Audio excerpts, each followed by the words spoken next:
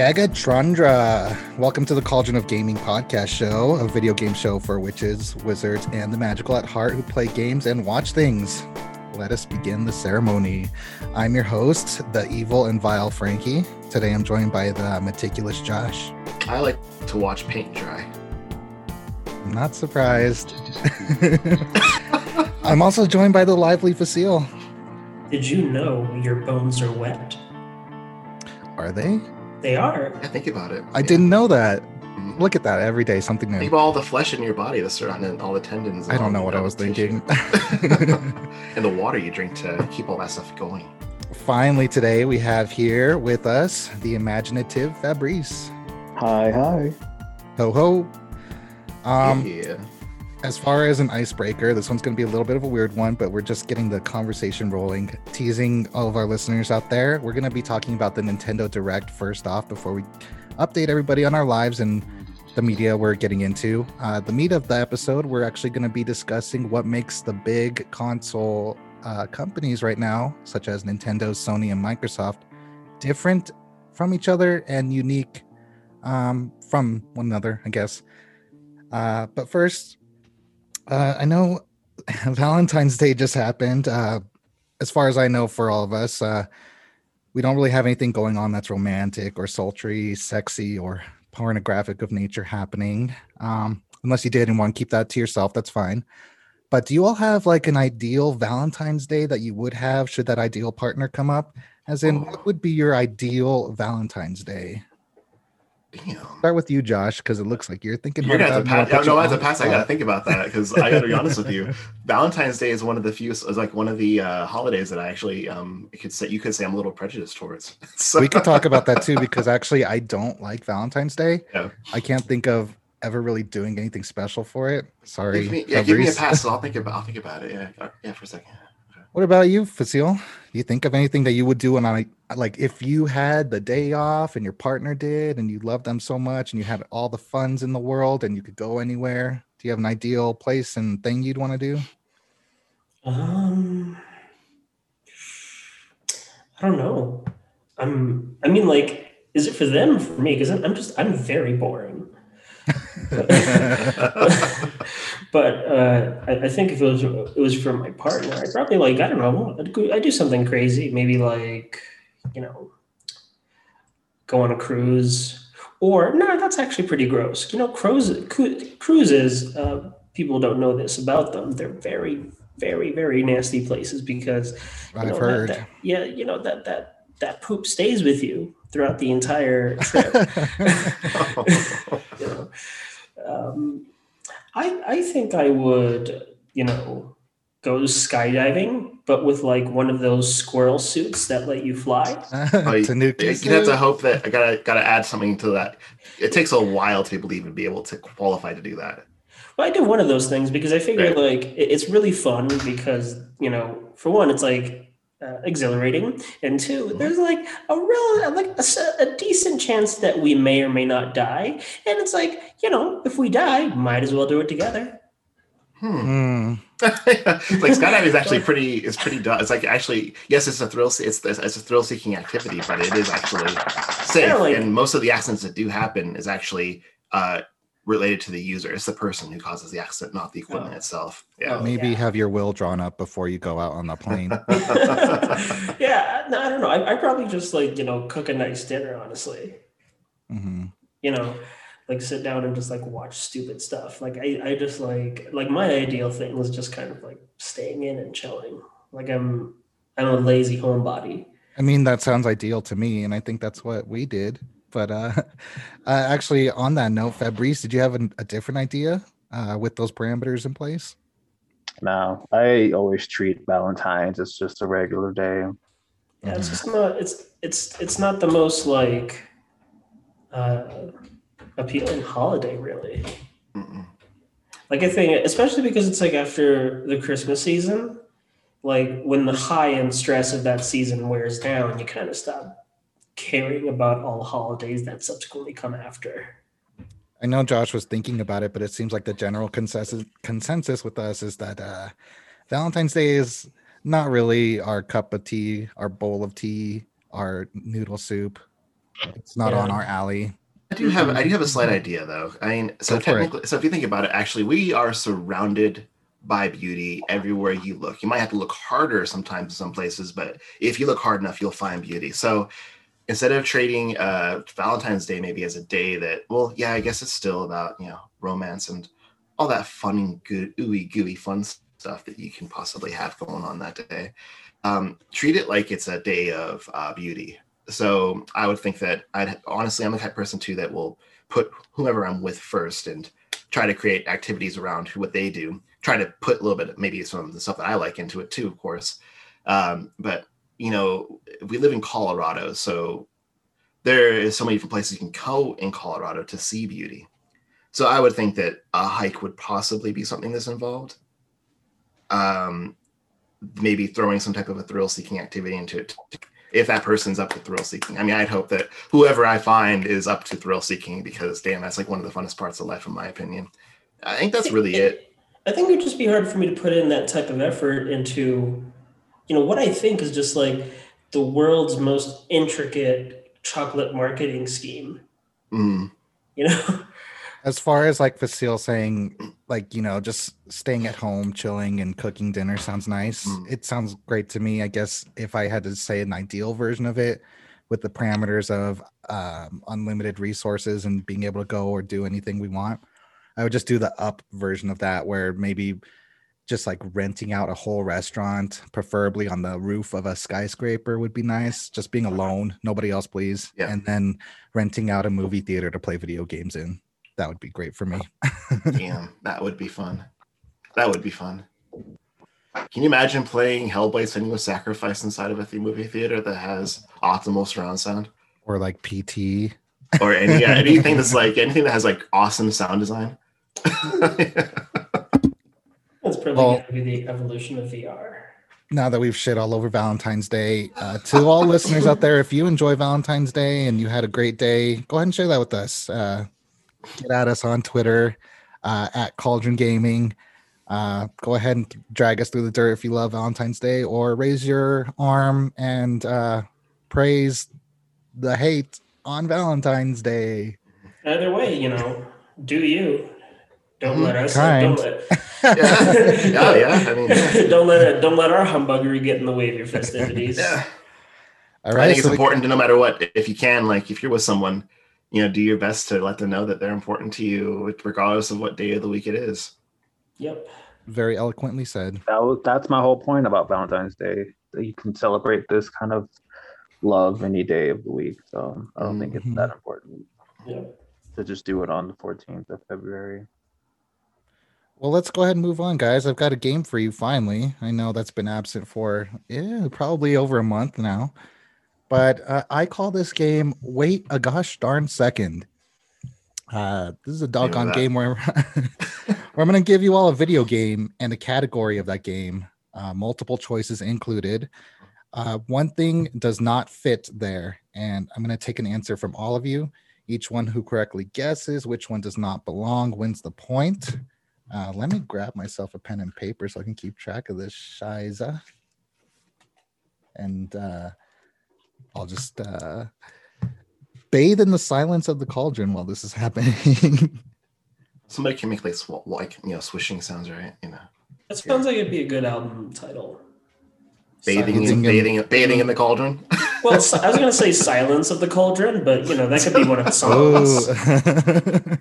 With like a controller over a woman's lips. Something and she's like scared. That. Yeah. All right, I've got 10 of these for you guys. Okay. We're going to start with the Mass Effect series, and these are alien races. Tell me which one doesn't belong. In context to one of the games, or in the whole series? The whole series. Oh, well, I didn't play Andromeda, so all right. All right, so 4 choices here. I think it's 4 choices for all these. So I've got the Angara, the Balan, the Vorcha, or the Yogg. Josh, which one doesn't belong? God dang it, because I feel like 3 of them I don't remember hearing. Only one of them I remember, the Vorcha for sure, especially from the first Mass Effect. Mark me for the second option. The Balan? No, go the first one. Could we say them one more time? Yeah, please. Actually, I'll repeat them for you. The Angara, the Balan, the Vorcha, or the Yogg. The Yogg. Okay. What do you think, Fabrice? I haven't even played these, but I've heard you say a few of these before, so I've never heard the last one. The Yogg? Yeah. Okay. And Facile? It's Yogg time. You're all thinking Yogg? Yogg. Okay, well, none of you got that point. The Yogg actually are a race in Mass Effect. Number 2, the Balan. Balan? Really? That's that demo I played, Balan Wonderland. Oh, gotcha. Well, damn. So I should have stuck with my second option originally, huh? Oh well. Well, you were initially right, so you know. I picked the Yogg. So, yeah. Yeah, you picked right, but then you just went back on what you thought. So, guys, stick with your instincts. Next, which game is the Yogg? Which game is that fourth race in? Is it Andromeda? It's one of the basic races. Really? Mm-hmm. Here, if you guys want to vamp, I could look up. Yeah, please. Take a little segue here, quick. I feel like, guess I need to brush up on my Mass Effect lore. Okay, so do you guys remember Mass Effect 2? There was the DLC, the Shadow Broker. Yes. Mm-hmm. The Shadow Broker was a Yogg. Oh, okay. That wasn't a bad DLC, actually. Okay. It was one of the best. Yeah. We're moving on to the second one. This is Sonic the Hedgehog characters. Ooh. All right. So we've got Fang the Sniper, Charmy Bee, Maria Robotnik, or Indigo the Armadillo. Oh my god. Josh, what do you pick? I don't play those games. Can you say that? Can you say those one more time? Fang the Sniper, Charmy Bee, Maria Robotnik, or Indigo the Armadillo? Fang the Sniper. Mm-hmm. No. I'm gonna say Maria. Okay. I was like, oh, Fabrice has helped me out here. All right. No. I'm gonna go with Indigo Armadillo. Indigo Armadillo. Okay, well, Facile, you're the only one who got a point. That was the character. Okay. I remember looking these up, and I can't remember who Maria Robotnik was, but that who was the fuck is Maria? She's Robotnik's granddaughter. Granddaughter? Okay. Yeah. Well, who is his wife? He has a lineage. That's pretty insane. Yeah, she's dead though. She's dead? She's very dead. Did Sonic kill her? You knew this already. Or Knuckles kill her? Yeah, it was on Shadow the Hedgehog. Shadow take her out? Oh, okay. Yeah, she's a part of his backstory. Oh, okay. All right, well, we've got Mega Man X bosses next. So I've got Flame Hippopotamus, Wire Sponge, Toxic Seahorse, or Rainy Turtleoid. Wire Sponge just sounds fun. Wire Sponge just out of here. Okay. Can you say them again? Yeah. Flame Hippopotamus, Wire Sponge, Toxic Seahorse, or Rainy Turtleoid. Flame Hippopotamus. I think Facile's killing this game because that is correct. Yeah, Wire Sponge, Toxic Seahorse, and Rainy Turtleoid are actually bosses that you can fight in the Mega Man X series. Okay. Yeah. I knew because the flame elephant is one of the bosses. Okay. There's a lot of flame bosses. That's why. Just the one that was specifically called like a flame animal was like a flame elephant. I just fought the boss, so it was just a coincidence. Okay. Next we have, this is the fourth question, locations in Final Fantasy VII. We've got might have a shot at this. Might. We've got the Mithril Mine, the Lost City, the Cave of the Gi, or Gungaga. Josh, start with you. Cave of the Gi. Okay. Fabrice. The last one. Gungaga. Yeah. Okay. I'm sorry to keep repeating myself, but can you say them again? Yeah. Mithril Mine, Lost City, Cave of the Gi, or Gungaga. Mithril Mines. The Mithril Mine. Okay. Well, I fucking tricked all of you. Nobody got that right. The fake one was Lost City. The real place was called Forgotten City. You're right. Okay. You're right. See, when you said Lost City, I thought that was like, oh yeah, that's like where Aerith dies. That's what I thought. So hey, not everybody's played the game, man. Come on. Oh. Oops. I'm kidding. I would hope that because of pop culture, you know that she doesn't. Well, maybe if we stop bringing it up, people will just like slide on by who don't know it and forget that we said it. So we don't have to put. Who knows what's going to happen in the remake? Hopefully, maybe she doesn't die. For real, who knows what's going to happen in part 2? Maybe it's Cloud. Maybe it's Cloud who dies and Aerith becomes the main protagonist. I don't know. Yeah, I'm not really pierced in the sense if they write a better story than the one they did in the 90s, I'd be down for it. I think they have the potential to do so. Actually, yeah. Who knows what they're going to do? I think they're lying to us when they say it's going to be spot on, close to the script from now on. I don't know. It's in their best favor to make sure it's just like a wild ride. Yeah. Let's make it so it's reminiscent of the original game for people who got a chance to play the game or hell watched the movie that you don't like, Frankie. Watched what do you call it? Advent Children. Advent Children, yeah. Since the character designs are based on those designs, so yeah. Okay. We're halfway through the game.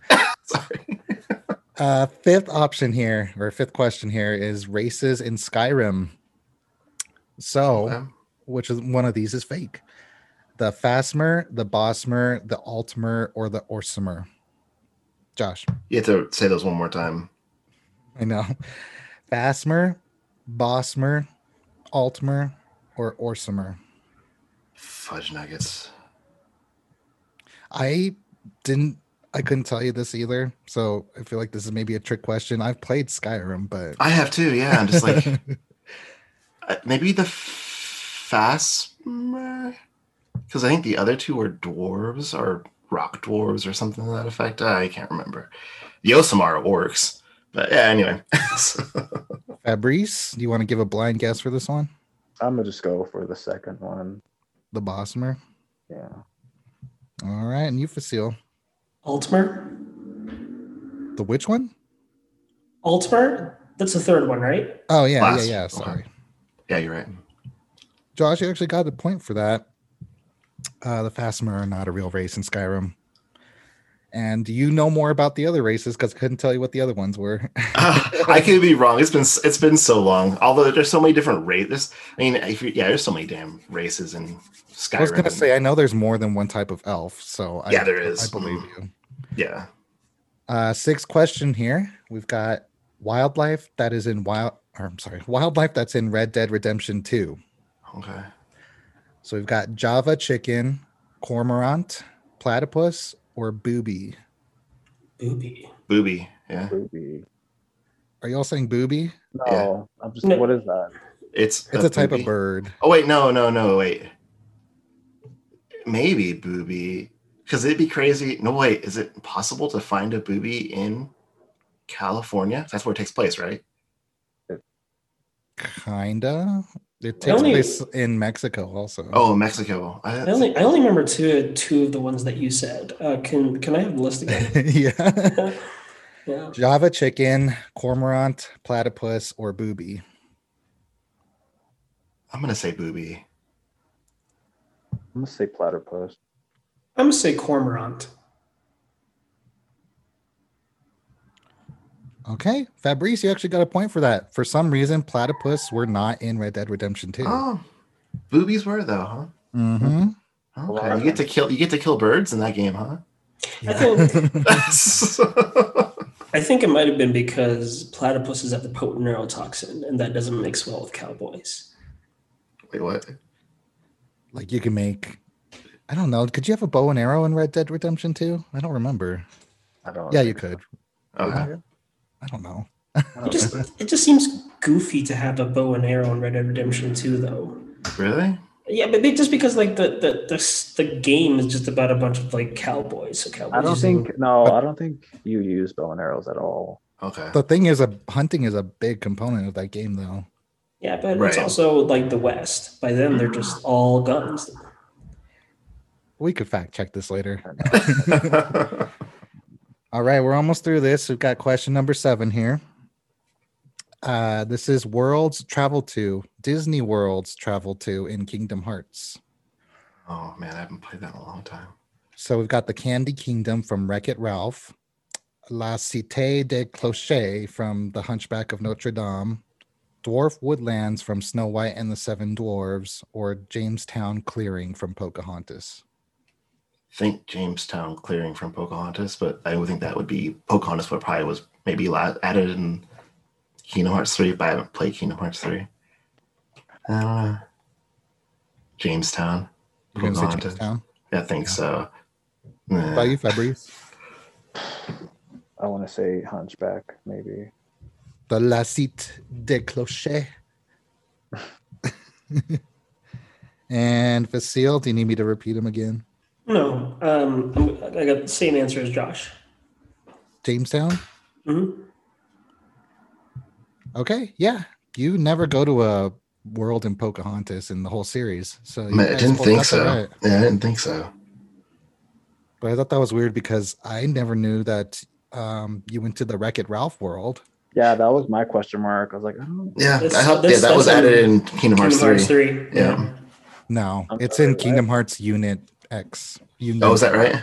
Yeah, it's not in 3. Oh, it's not in 3. Okay.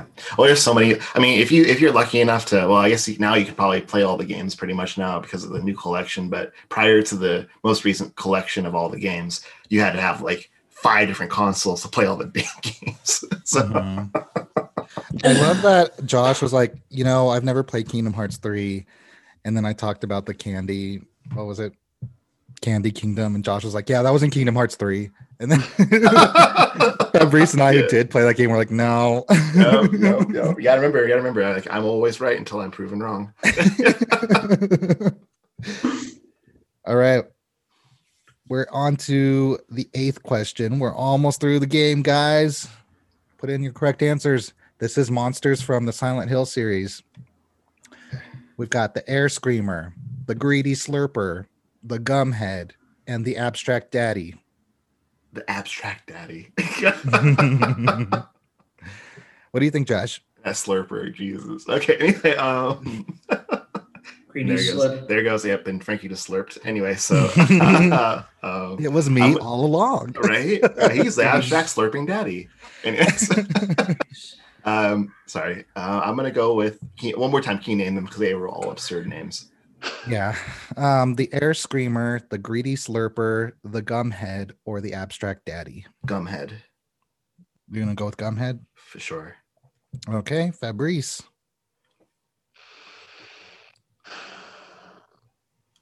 Slurper.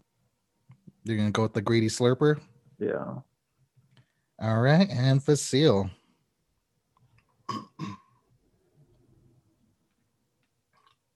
Greedy Slurper. You're gonna go with the Greedy Slurper also? Yeah.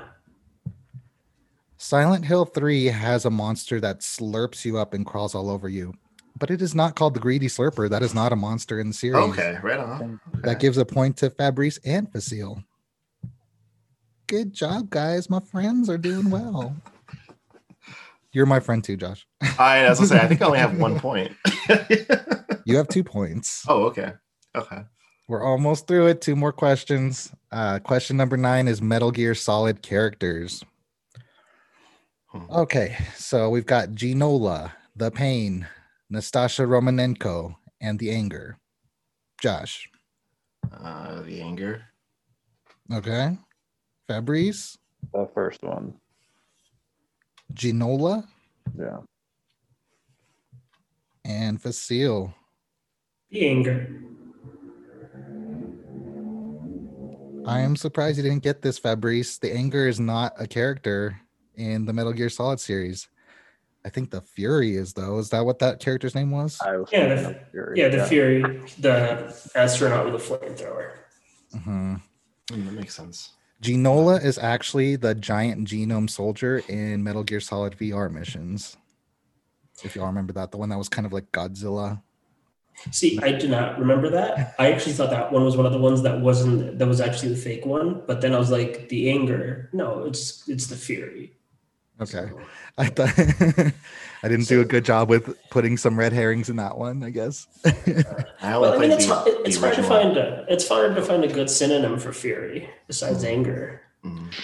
Well, I've got one final question for y'all, and we're going back to Final Fantasy VII for this. So maybe y'all might get this. This is types of materia in Final Fantasy VII. We've got contain, seal, reflect, or mystify. Josh. Mystify, I think. What about you, Fabrice? Yeah, I think he's right. And Facile. I think Josh got this. You're all going mystify? Yeah. We'll find out we're wrong. You are wrong. Which one is it? It's seal or something? There's no reflect. Materia. There is no reflect? No. Oh, really? Oh, that's weird. I guess it's just a... I think reflect kind of gets put in with like the protect shell wall material. Oh, yeah, good point. Reflect is a spell in other Final Fantasy games. Yeah. God. Mystify is the type of materia that allows you to inflict confuse and berserk. Oh, interesting. Okay. Yeah, okay. Let's rally up these points and see who won. Josh, it looks like you got 3 points. Fabrice, you got 2 points. And Facile got 4 points. Round of applause for Facile.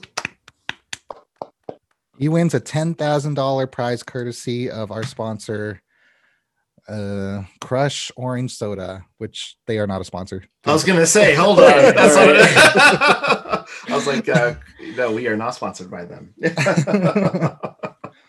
Yeah, I thought you were going to just bring in some fake brand.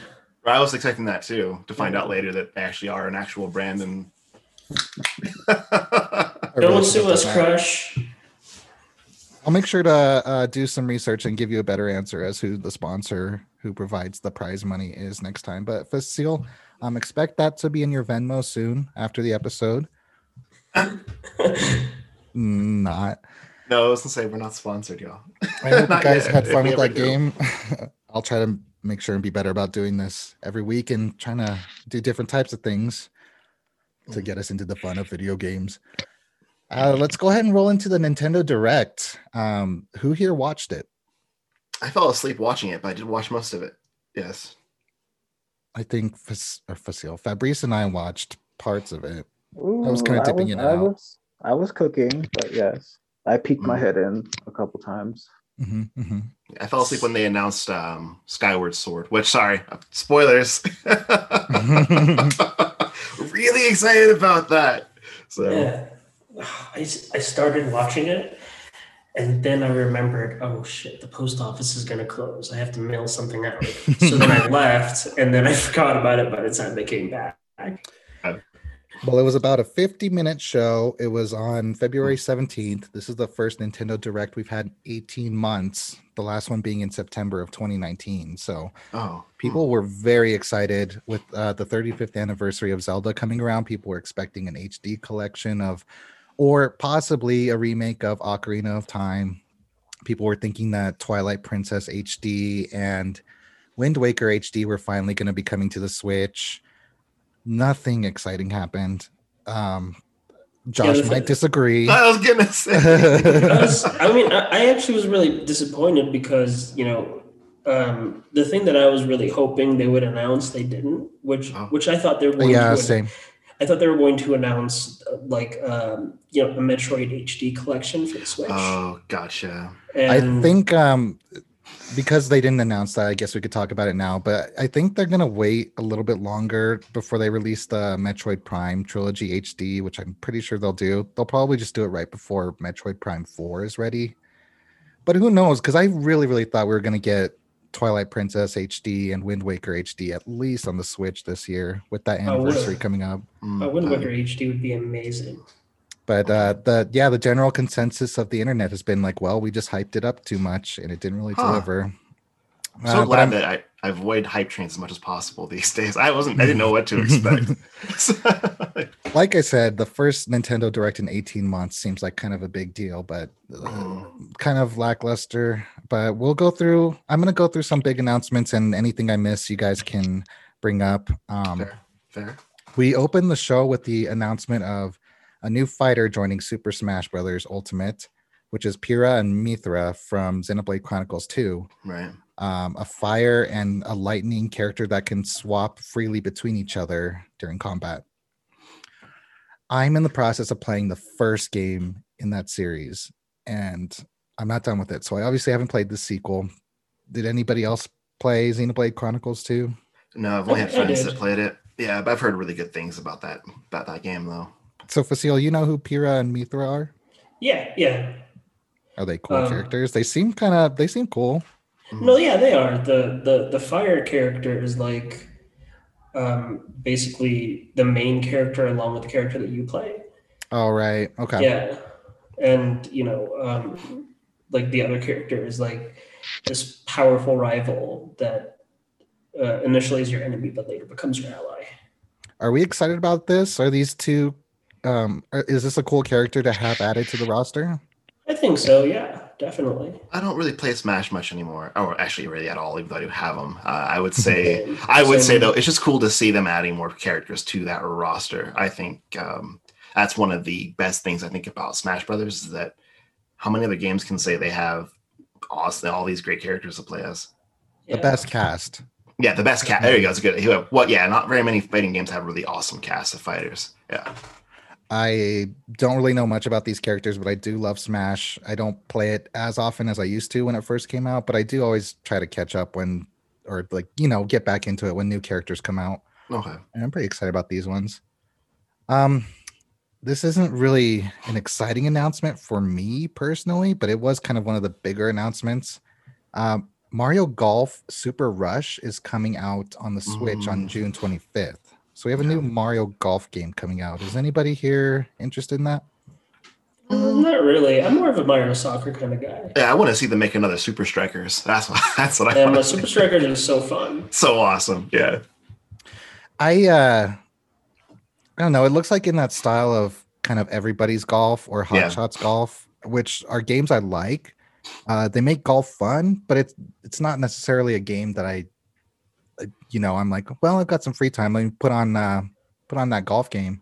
Yeah, there's just so many other better games to play. It just really seems like a party game, honestly. Yeah, absolutely. Anything, especially with the new multiplayer options they added.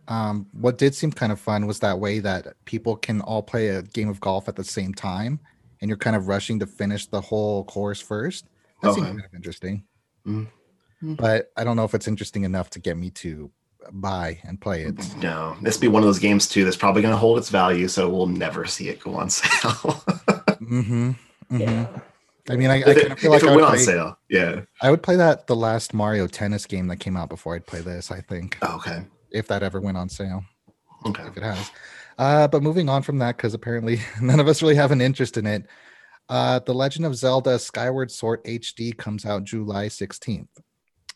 I'll throw it over to Josh because I never played this game. I'm not the biggest Zelda fan. I'm more of a beginner to the series myself. I would say that personally, Skyward Sword was the equivalent of the VR game for, is my opinion, for Fable. The Fable games. There's a VR game for Fable that I love Fable. Never played the VR game because why the hell would I want to play Fable in VR? And then when it comes to Skyward Sword is why do I want to play a game that I can't use traditional controls for? That's exactly my point. That's what I didn't like about Skyward Sword either. So like my best friend gave it to me as a gift because he knew that I liked Zelda so much. It was the 25th anniversary when that game came out for Nintendo for that franchise, I believe. So correct me if I'm wrong. Somebody might have more information about this, but I'm pretty sure us getting Skyward Sword now makes sense because it's the 10-year anniversary for Skyward Sword. I could be wrong about that though. Anyway, so I did try it. I got the Wii Motion Plus controller to play all that jazz. Didn't like. I think I played 10 minutes of it, 15 minutes of it, and I just couldn't wrap my head around the controls. I was like, to me, playing video games is supposed to be like, sit back in a chair and be comfortable and play games, right? I felt like you had to stand up and play that game. It just, Anyway. Well, I mean, I had the same problem with Skyward Sword that I had with like Metroid Prime 3, in which like just the motion controls felt like it kind of took me away from the engagement of the game. Like I focus too much on these awkward controls that I can't really like melt into the game I'm playing, you know. But I think like it's exciting to see Skyward Sword because it's like an opportunity to just play it with a traditional controller. Yeah, because they're adding that feature too, and I think they're going to be enhancing the motion controls too. So the motion controls could still be fun now, even more enjoyable at least. One of the things that they didn't do in the Direct, though, which I will happily do right now, is that they never went into what the game was really about. And I would say if you're interested at all in the lore of Zelda, granted it's really hard to follow, this is the alpha. I would say this is the game that you find out why Zelda and Link and Ganon are all connected. I heard that this game is about the creation of the Triforce, right? So that's basically the same thing. Essentially, without giving away too much, yeah. Basically, this is the origin story of Zelda, Link, and Ganon. I mean, I actually got I didn't beat it, but I got fairly far into the game before I just couldn't stomach the motion controls anymore. But I mean, outside of just that one issue, it is like a very good game. You know, like standalone, it is like a very well made game. Like I said, I'm kind of a beginner to Zelda, but I've really liked what I played so far. I did play Twilight Princess when it came out, but I played it on the Wii. So I played it with motion controls, and I didn't mind playing that way, which I thought what this game was. I definitely know that they're adding traditional controls without motion, but what's kind of keeping me away from it is that people who are Zelda fans still don't like this game very much. I don't hear a lot of good things said about it. So I think I'm gonna sit and wait on this one, just because like hearing from veterans of the series that this isn't really. Some people are saying it's not worth playing. I think a lot of people. But actually, I honestly wouldn't let that dissuade you from playing it. I wouldn't wait if I were you, because you know that same kind of criticism was actually levied towards Twilight Princess as well. Because before Skyward Sword came, Twilight Princess was the most reviled of the Zelda games, because you know, like it just kind of strayed too far from the very traditional Nintendo formula for Zelda games. I like hearing that from you then, because I actually really like Twilight Princess. Same here. Because I'm a huge Metroid fan. I've been a Metroid fan since I was a little kid, and the least liked Metroid game of all the games out there is Metroid Other M, and the reason for it is because you know it had a lackluster story, and they basically just kind of ended up, you know, breaking some of the traditional aspects of like Metroid games. And, you know, that's something that a lot of people who are curious don't really tend to like. But the game itself, outside of those things, was fun to play. You know, it was a Metroid game. I mean, it wasn't like tried and true Metroid like the fans were used to, but, you know, they just did something different. And I think it's a similar thing with Skyward Sword. You know, it's a good game. I think it has one of the better, you know, antagonists for Zelda. True. And, you know, it's just satisfying boss fights. It's good. Okay, well, maybe I'll sit and wait, because I'm just like not completely sure, but you've kind of Facile, you've kind of persuaded me a little bit towards more of having more interest towards it, but we shall see. Again, that game is coming out pretty soon, July 16th. Yeah. It's just I mean, like what like the popular crowd enjoys and what somebody's personally going to enjoy aren't the same thing, because like I said, people hated Twilight Princess. You know, they said it was the worst Zelda ever made. Oh my God. You know, yeah, it's oh my God. You know, and then and a similar thing was said about Wind Waker as well. You know, Wind Waker got a lot of hate initially. Like Wind Waker didn't actually like get popular until like posthumously. When it initially came out, they were like, "What the fuck is this?" You know. I did play that one on the GameCube. I was pleasantly surprised because I was skeptical of it too. I was like, "What the heck is this?" And played it, and I was like, "Oh well, yeah, fair enough." Skepticism dashed. Yeah. You know, just like generally, like Nintendo games, even if they like decide to like go a different route, there's a level of quality control you can just expect from the games. Sure. And one thing, don't discredit possibilities of Wind Waker and Twilight Princess coming to the Switch. It's possible we might be getting them still, since this is the 35th anniversary. I'm hoping so. I never beat Twilight Princess because I was borrowing it from somebody, and it was probably my first Zelda, and it really impressed me. I really liked it.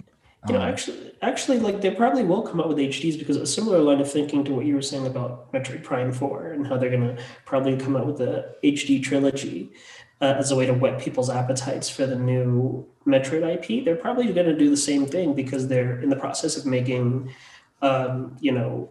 Zelda. Oh, Breath of the Wild too. Yes, that.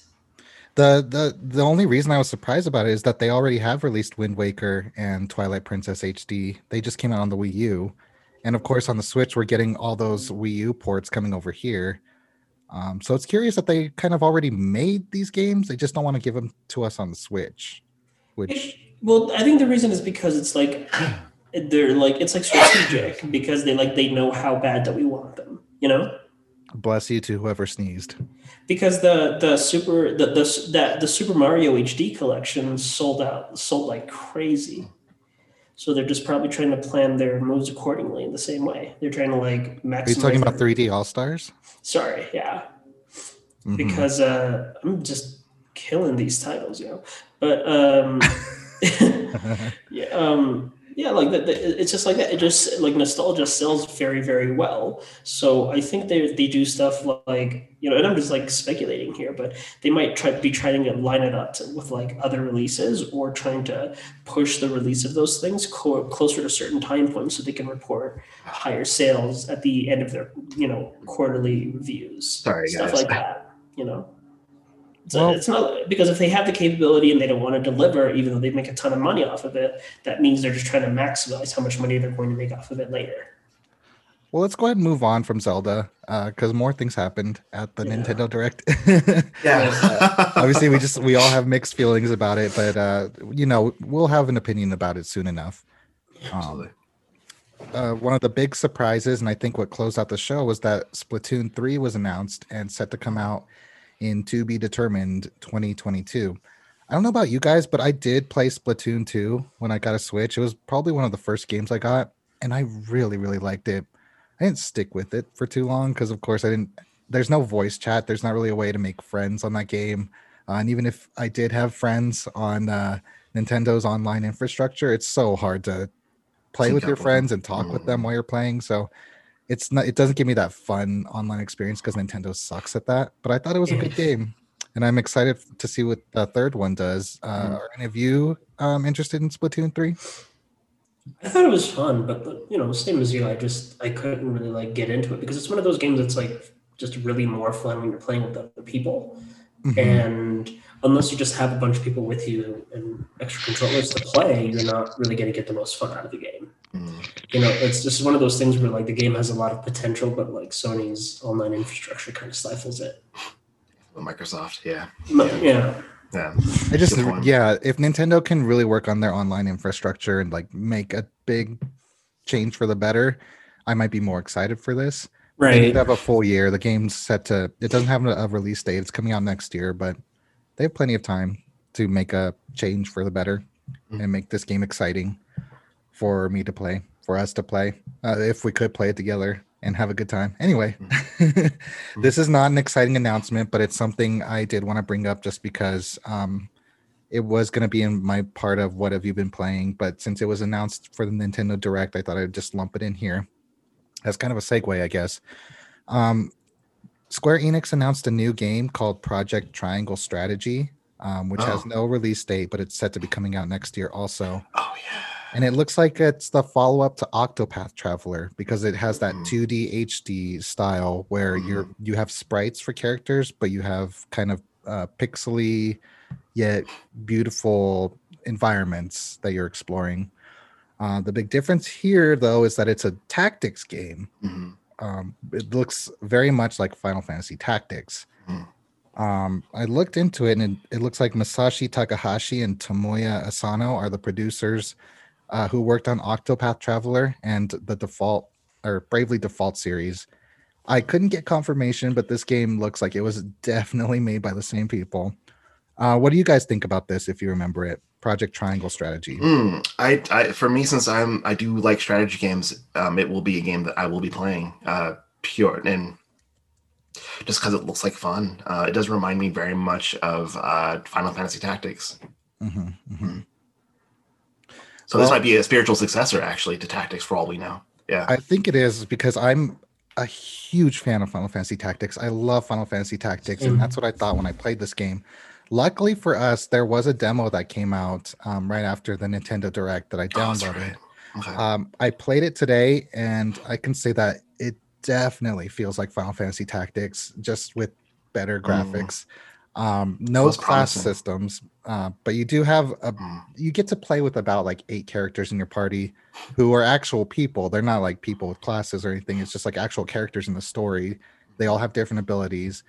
So I thought that was interesting. I did have one of the main characters die. Unlike Final Fantasy Tactics, you can't have your character die permanently.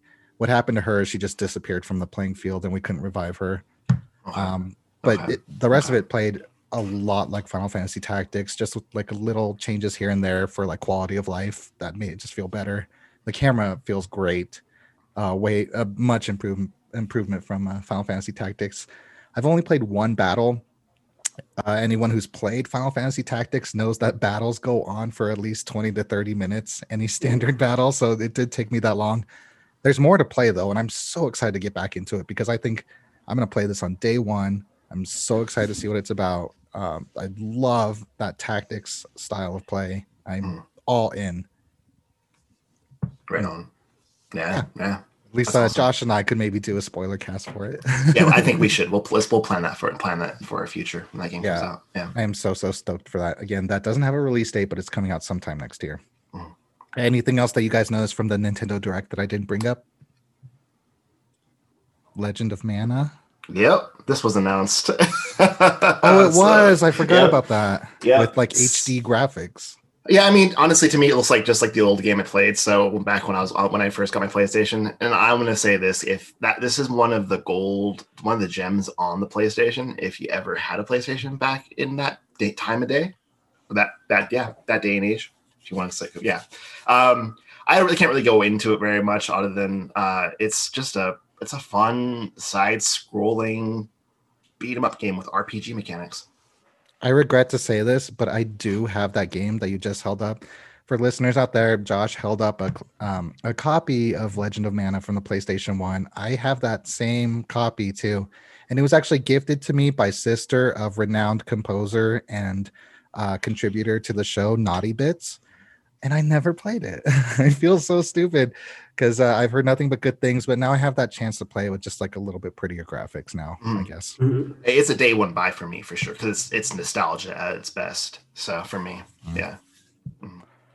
All right. Well, if that was it, let's go ahead and move on to updating the coven out there about what we've been playing, watching, or listening to. Josh, I'm going to throw the ball to you, and you're going to catch it right now and tell us what you want to tell us about. All right. So I'll start with games that I've been playing, and really nothing really new there. I'm still playing The Division 2. Been raiding though, been meeting a lot of people raiding, which is great. I met somebody who speedruns Monster Hunter, so I'll be playing with them later today, learning how to do some speedrunning in Monster Hunter World. And then I've also decided to check out the original Division because I never played it, and I'm actually enjoying The Division. Awesome. Really, when it comes to Division, everybody who's listening, if you're looking for a pretty decent looter shooter game to play that has a third-person view, The Division's right up your alley. That's it really for games. Now, when it comes to watching, I think I mentioned last time I've been trying to get back into the MCU, at least the TV part of the MCU. I think I finished Luke Cage, and then I finished the first season of Luke Cage because I've been trying to find it chronologically and found that I'm not watching him in order at all, but that's okay. So then I started watching Iron Fist. And then as I got halfway through Iron Fist, I was like, something happened. And I was like, wait, I think I need to watch more of Daredevil, because I watched the first season of Daredevil and then did Luke Cage and then I got to the point where I realized I had to watch more than one season of the Daredevil because I'm trying to work my way to watching the Defenders again, but skipping Jessica Jones. And then So this part I haven't been watching anything though, but there was a recent announcement, a trailer for an anime that came out. I want to say a few years ago. It's available on Netflix called Be the Beginning.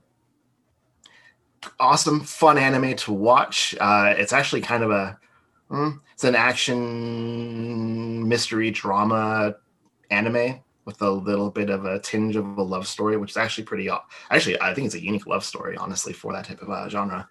And the trailer for the second season dropped because there's a huge cliffhanger. It's not really a huge cliffhanger, but something happens at the end of the first season. You're like, oh gosh, are we going to get more to this? Because it has kind of a rich lore and background to it.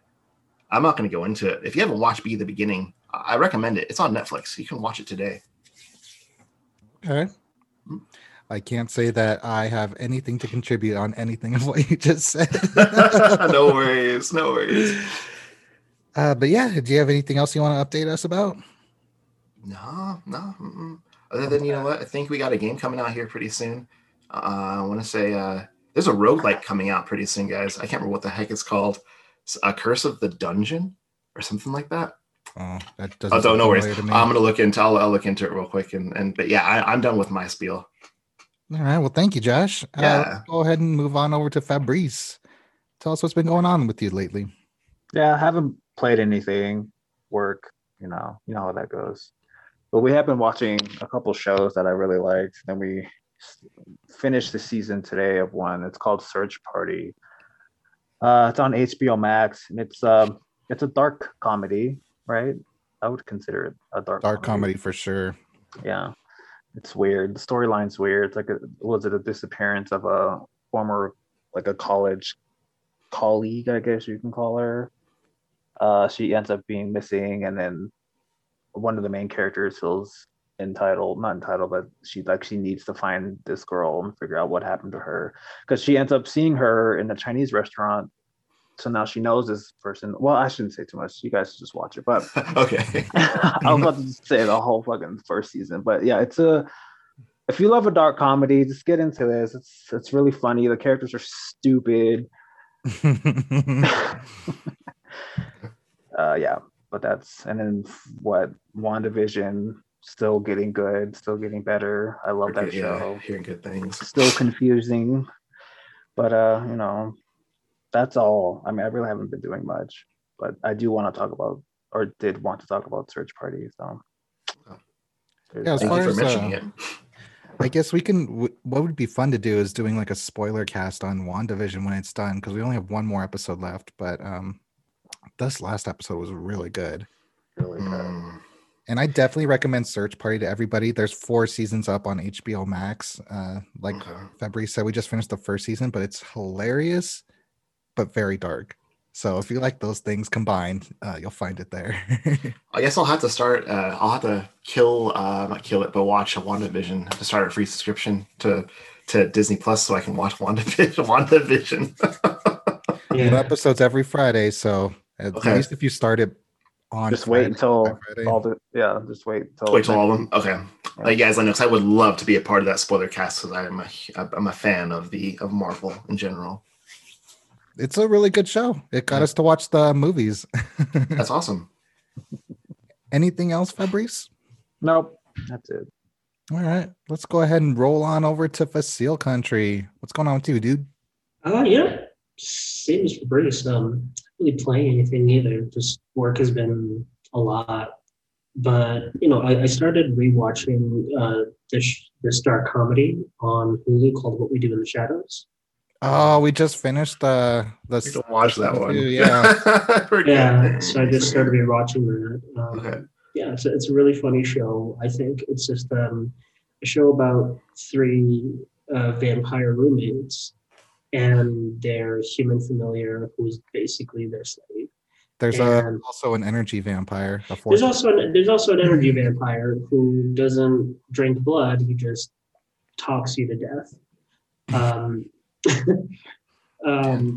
really good. It's really good. It's like, I like it because I think it's like a reverse of shows like The Office. Like The Office is like the absurdity of a boring workplace, whereas what we do in the shadows is like just the boring banality of, day-to-day life as a supernatural being.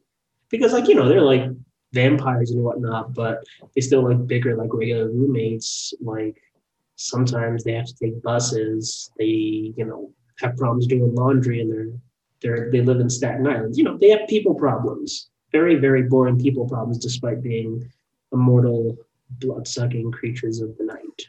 One of my favorite episodes, which was one of the last ones we watched, is when the vampires get an email and they try emailing somebody else about it, but it's to an email that doesn't exist. So they get an email back from the mailer demon, and they think that they've been cursed by the mailer demon. Yeah, because they got a chain email. It's funny. That was it. And it's funny because they're like in their lives, like curses and stuff like that are real, so they have no reason to not think that this is a thing. Yeah. Oh man, I highly recommend that show. I loved it. It was so good. It's really funny. They would have started filming season 3 by now, but world pandemic. Well, they're supposed to come out with the 3rd season on Halloween. That's cool. This Halloween? Yeah. Okay, well that's exciting news. Anything else? I've been reading the Game of Thrones books. Really? Yeah. I didn't want to because I was very disappointed with the end of the show, but my friend who loaned them to me insisted because he said the story is much, much better. Mm. So I'm halfway through the 3rd book so far. Awesome. Yeah, so far it's pretty good. Then you can join the party of when the hell's the next book coming out. Yeah. After Elden Ring. Ring, right? I'm just hoping that I'm a slow enough reader that by the time I finish all the books that are available now. Let's hope that he's still alive to finish the book, but we'll see. Yeah. We'll see. I mean, like money and medicine, fabulous combination. Sure. Well, for those who haven't, trust. Well, I guess if it's my turn next. Yes, yeah, go ahead. Sorry, Josh doesn't want me to go at all. What would you like to say, Josh? Sorry, the game that I was talking about that's coming out soon that I might have my eyes on is Curse of the Dead Gods. It's a roguelike. I went ahead and sent the gameplay trailer to our Discord for you guys to check out. Yeah, I saw that. I'll check it out later. Yeah. So, it's just another roguelike, and all y'all roguelike players out there, it might have some treat coming to the PlayStation here pretty soon. And for those who don't like roguelikes, go ahead and give Hades a try before you jump in, because it might sway you over to you might like that more. Yeah. But you have to play it on the Switch though. Yes. Okay, so moving on to me. Little Nightmares 2 just recently came out. I'm a big fan of those types of games, so I got it on launch, and it took me a few days, but I did beat it. I love Little Nightmares.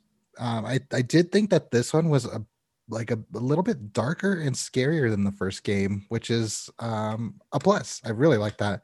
It actually scared me a few times. There were some places that were very creepy and freaked me out, parts that I didn't want to do, parts where I screamed because I was scared. I have seen some reviews that have been kind of down on the game. Yeah, mixed reviews is a good word. There's some people are saying the game adds nothing to the formula that's new from the first game, but I love the expanded story that this game gives to what we would now call the Little Nightmares series. Without spoiling anything, it's a really interesting what they add to that storyline of that game. I died a lot, but that's the point of the game. You get a lot of cheap deaths, and you just have to figure out how to get past it. The graphics are much better than the first game, and I'd say I'd give it about a 9 out of 10. I really, really liked it. Cool. The story was brilliant. I loved it, and it was a great game.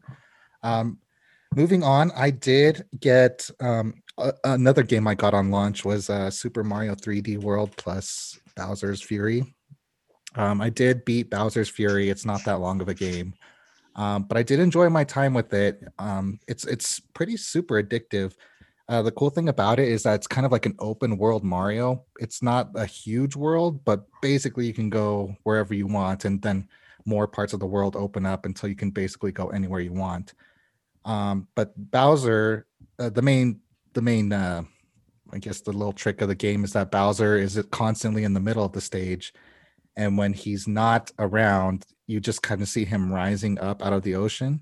And once he gets completely up, then he starts attacking you, and it adds changes to the environment and that you're avoiding his attacks, but he also adds new platforms to places. And there's certain blocks in places that only he can break. So sometimes you do want him there. Most of the time you don't. I kind of hated how often he showed up, because he shows up so quickly after you take him out. You have to get a star, or like a cat shine is what they call them. You have to get that, or fight him, or just wait it out to get rid of him. Sometimes it's really annoying because you'll be in the middle of a level, almost done with it, and then he shows up and it fucks up the whole thing. The worst part about it is at the end of the when you're getting close to the end of the game, he just doesn't go away. So you just have to do the rest of the game with him there constantly. And that was probably my least favorite part of the game. But overall, it was pretty fun. It was a new Mario experience, and it wasn't bad. I don't think I'll do it again. I wouldn't say it's the most highly recommended Mario game, but it's fun for how long it is. It's not that long. And then with that being said, we have been playing Super Mario 3D World in co-op, which is really fun. We never played that when it came out for the Wii U. Okay. It starts off really fun with us playing together, but eventually the game does get harder, and then it gets harder for us to cooperate together playing it. Obviously, neither of us have played it, so we're not too used to the gimmicks, and sometimes we'll fuck each other up, as in I fuck up Fabrice's game, especially in this level we did where there's a lot of platforms where you press on each arrow to go a certain direction, and I'll jump on the wrong one, and then we'll fly off and die together. That's happened a few times. But I do have to say that the cat power-up where you can climb walls and be really cute is a really awesome and fun power-up. It's my favorite thing. And then I'll try to get through this really quick. I have too many things. He's got a lot going on. That's awesome. We also, as far as co-op games go, we were playing Struggling also. Never heard of that one.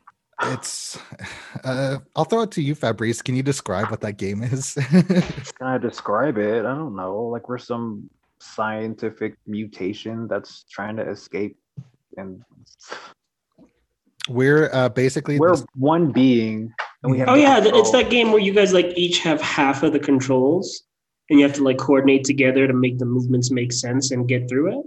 Yeah, so you guys are talking about? We're playing as the same lump of flesh, and it has two arms, and we each control one arm. Yeah, that's what I thought. I know what game we're talking about. I think I have a friend who's playing that. The Struggle, you said it was called? Struggling. Yeah. Struggling. Okay. Yeah, it's a very good. It's a very creative concept.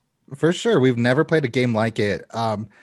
We died of laughter. We were laughing so much during that game, but we also died a lot. It's really hard.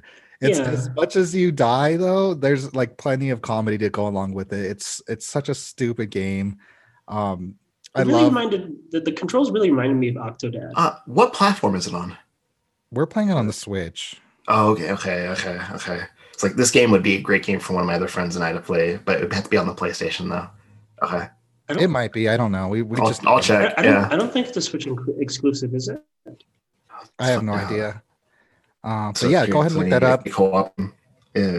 I was gonna say it's just a really hard game, but we kept going because it's just really funny. It's funny and fun. We do die a lot, but like it's worth it just to smile and just like have your face hurt. I really hope we go back to it. I think we haven't played it in a while just because it's so hard. But we played it yesterday, didn't we? A little bit. Did we? I don't think we did. Yeah, we went back and then we stopped because it was that part with the rats coming at us really fast. Oh, I think you're right. Let's try it again after the podcast recording. I have some things that I'm just going to go over real quick. I just have little bullet points on these. I picked up Iconoclasts. I've heard a few things about that game, but I had a video on YouTube recommended to me. It's basically just somebody going through all the bosses, and when I saw the game, I didn't know what it was, but it's like a side-scrolling retro shoot 'em up, and it really intrigued me on how it looked. So I bought it and I started a new game, and I'm liking it so far, but I'm barely anywhere in it to say anything about it. But like I said, I've heard that name come up a lot, so I kind of understand the hype about it now. Can't wait to play more. I got the new version of Control, the complete edition that came out for PlayStation Plus. I'm jealous. How is it? Oh, it's gorgeous. I haven't encountered a single slowdown or anything yet. It performs great, and the graphics are much improved. It has ray tracing now, so it's worth going through again. I guess you just have to choose between if you want like a faster frame rate or better graphics. Right. For me, it's always going to be better graphics, but it looks great. I've already beat the game before, so I kind of know what to expect, but I do want to go through it with this improved performance. I just kind of wanted to jump in and see what it looked like, and it looks great. The only other thing is Xenoblade Chronicles Definitive. I just wanted to say I'm just at that point where I'm grinding because I'm at a story battle that keeps killing me. It's like maybe 3 levels above where I'm at. So I'm losing interest slowly just because I'm grinding, but I want to keep going at it. So just every once in a while, I'm still trying to level up. I think it's one of those things though, where like when you actually beat the boss, that's when the high returns, and then you just start getting into it again. You know, yeah, that's how it is with grinding games, because like when you like stagnate is when it starts to get really boring. You know, because like Dark Souls-esque games are like that. But when you like kind of get over that hump, it's suddenly like exhilarating again because there's all this other stuff that you have to do. We're at a really cool point in the story too. So I just need to get past this boss, and then I can just continue with the journey and you know, figure out what the story is going next. Like that's probably the only reason that I'm still going at it. I just really like the game. I'm just stuck right now. I think, honestly, Frankie, you know, I mean, I don't think I'm as big a fan personally because the fighting system, like I said, is not necessarily to my liking, and I know Josh agrees. But I think you'd really, really enjoy Xenoblade Chronicles 2. It's like it's a very worthy successor to that, to the first one. At least for real, I do want to play that game for sure. The graphics look definitely improved. Everything looks improved, but I can't play it until I'm done with this one. And since I'm still enjoying it, I can't do that to myself. I think it's just the rough part of it. It's like playing like the Final Fantasy 12, where it's like derivative games. There's just like it has so much. There is so much to do in Xenoblade Chronicles. So like, you know, the next game is arguably going to be bigger than the one you're playing now. Yeah, especially since there's DLC with that one too. Yeah, but it's a very smooth running game. I mean, like compared to your experience now, I think you'll enjoy it. Okay, I'm pretty sure I will. I'm enjoying this one, even though you guys don't. Which I have to hear every time I bring it up, but it's my I know. Fault. I was like, I wasn't gonna say anything. I was like, y'all already know my opinion on the game. Oh, Frankie, it's so great that you're enjoying that game, but man, it's a great system. But it is a great. This for me, it's where the story is, because I love. Well, no spoiler here. I love. God dang it, Xenogears. That's what spawned this. That's what spawned this whole thing for the Xeno saga. We're 4 different people. We're not all gonna love and hate the same things.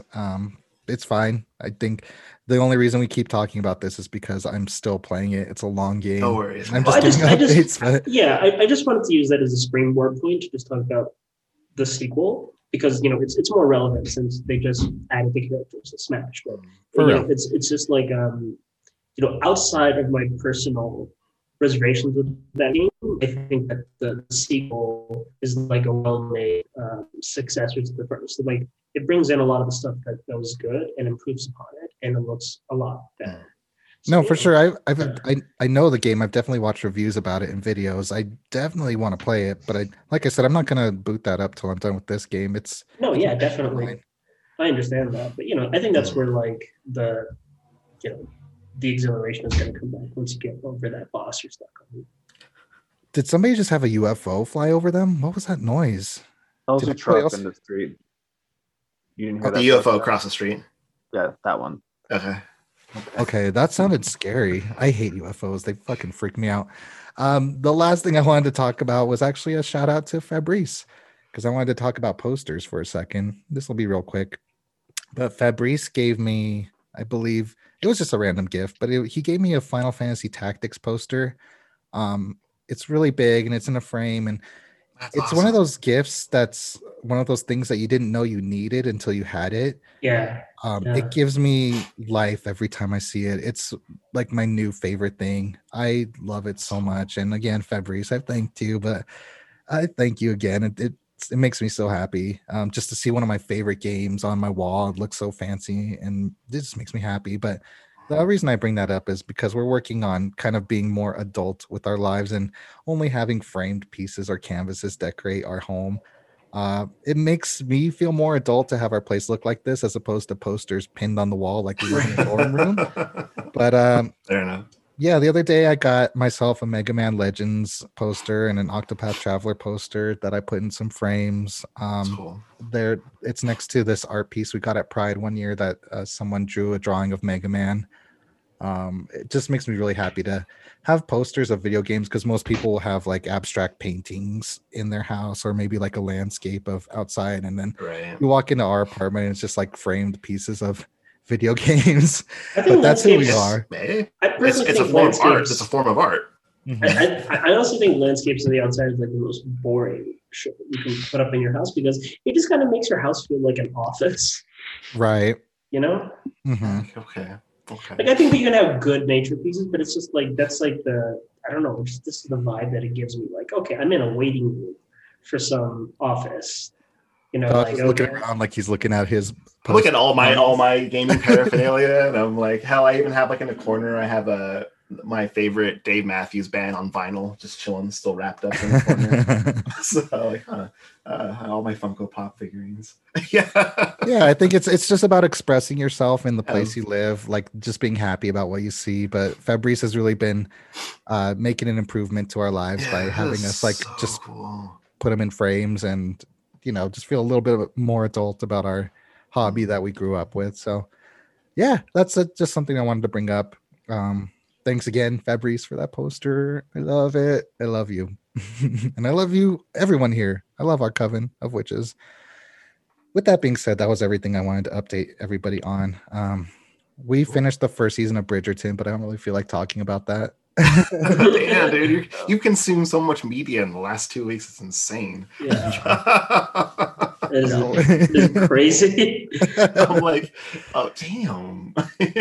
Oddly enough, it feels like I don't even have enough time to do everything, but when I bring it up, it's like, Jesus, this long list of things. Right. But yeah, with that being said, so many things, not enough time. Mm-hmm. With that being said, I think we've given everybody a proper update on our lives and some recommendations of things to watch and play. I think we're going to take this moment to take a little bit of a break before we get into the meat and potatoes of our episode.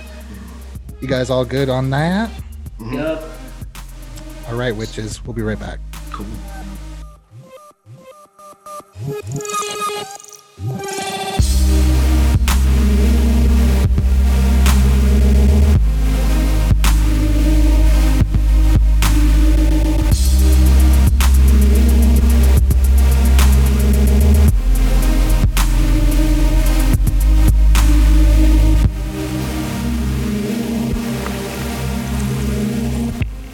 Gagatrondra again. Welcome back to the Cauldron of Gaming. I'm your host, Frankie, back again with Josh, Facile, and Fabrice. Paint's still drying. I'm glad you're having a grand old time. This week we decided to talk about the differences between the big three console companies, at least. We've got Nintendo, Sony, and Microsoft, who have been competing with each other for quite a few years now. And they're pretty much the main companies that we talk about aside from PC, which is an outlier that we will discuss another day, I'm assuming. But let's see. Before we talk about what makes each big gaming corporation unique from each other, I thought it'd be relevant to cover where they all started. Feel free to jump in whenever you want, dudes, because it's going to be... I'll do my best to fill in the gaps, so yeah. I truncated these the most I could, so I'm just going to try to rush through them. But we're going to start with the origins of each of these companies, and then we're just going to go from there. Sound good to everybody? Let's do it. Yeah. Obviously, we're going to start with Nintendo, the oldest company. Oh, fair. Nintendo had plenty of success in the arcade scene in the 80s. They decided to make plans for a video game system for homes named the Family Computer, or the Famicom. Famicom, yeah. Yep. Plans originally called for an advanced 16-bit system with a keyboard and floppy disk drive. But Nintendo president Hiroshi Yamauchi hated that idea. He pushed for cartridges to be less intimidating for non-technophiles. So that's kind of where the cartridge idea started from. Yeah, the big gray box. Yeah. The Famicom released on July 15th, 1983. It released with Donkey Kong, Donkey Kong Jr., and Popeye. The system was recalled due to a bad chipset, but after a reissue with a new motherboard, it became the best-selling game console in Japan by the end of 1984. That might have been a big deal. I didn't do too much research on what the other game consoles are, but I'm assuming Atari was there too. Yeah, it was. Mm-hmm. Although only first-party games were released with the system, Namco and Hudson Soft approached Nintendo and agreed to a 30% fee for console licensing and production cost for third-party games. Now, this is a tradition that would continue for decades ongoing. This is the origin of how third-party gaming started. Around 1987, several evolutions of the systems resulted in the North American release of the Nintendo Entertainment System, originally retailing for $179.99, which sounds nice, but with inflation calculated for today's money, do you think you all could guess how much that would be worth today? Now, this is 1987. Again, it's $180. I'm going to guess something north of 800. I think something like that. What about you, Fabrice? What do you think that would be in today's money? Yeah, sure. 800. 800? Okay. Well, inflation isn't that bad. Today it would have been $424.59. Okay. Yeah. We're not economists, but yeah. Anyway. Yeah. We just know that the world is horrible. All right. So that's where Nintendo came from. Obviously, since then we've had plenty more iterations, but this is where Sony and the PlayStation came from. Now, Ken Kutaragi, who was a Sony executive, he managed one of the company's hardware engineering divisions. He came up with the idea for the console. Nice. He was interested in entering the gaming market upon his daughter's interest in video games herself when she was playing the Nintendo Famicom. So development began as a CD-ROM expansion for the Super Nintendo Entertainment System in the early 1990s. Game production was designed to be streamlined and inclusive, encouraging more third-party developers to make games for the console. Kutaragi worked behind his boss's backs with Nintendo by providing sound chip technology, but he was found out. However, they actually saw the potential and let the work keep going. So Sony looked to enter the gaming market with the CD-ROM attachment to the Super Nintendo, but also would see the majority of the profits from these games that would be released on that system. Now, the Nintendo president Hiroshi Yamauchi deemed these contracts unacceptable, and he actually canceled all contracts related to Sony. Despite the then dubbed PlayStation to be okay, let me start that over. So Yamauchi decided that these contracts were unacceptable and canceled all of them. That was despite PlayStation to be revealed at the 1991 Las Vegas Consumer Electronics Show that year. Instead, what ended up happening at that CES at 9 a.m., Howard Lincoln, he was going to announce the partnership with Sony and Nintendo. Instead, he announced a partnership with Philips, denouncing all the work Sony had done with Nintendo. Sony was pretty pissed off about this, so they decided to develop the console for themselves. And through a lot of research that I'm not including in this, basically internal acquisitions of developers, a ton of hard work, PlayStation came to fruition. And the PlayStation launched in Japan on December 3rd, 1994. At the price of 39,800 yen, which would be about $376.31. I'm going to play another game with you guys. Can you decide what that would be in today's money based on inflation? Around $700 to $800, between $700 and $800. Okay. Facile, Fabrice? I'll say 900. But you can get a PlayStation for about $60. Was this 1980s or 1990s? 1994. 94. The price is $376.31. Say between $600 and $700. Okay, you're the closest. Today, that would be $672. Damn. But y'all, if you really want a PlayStation, like an original gray box console, you can get it for probably around $40 to $60 secondhand. Yeah. You know, actually, what's funny, it's funny that you bring that up because I don't know if you guys saw, but a while ago, like Sony made this really brief announcement about this line of limited edition black PS2 modeled PS5s.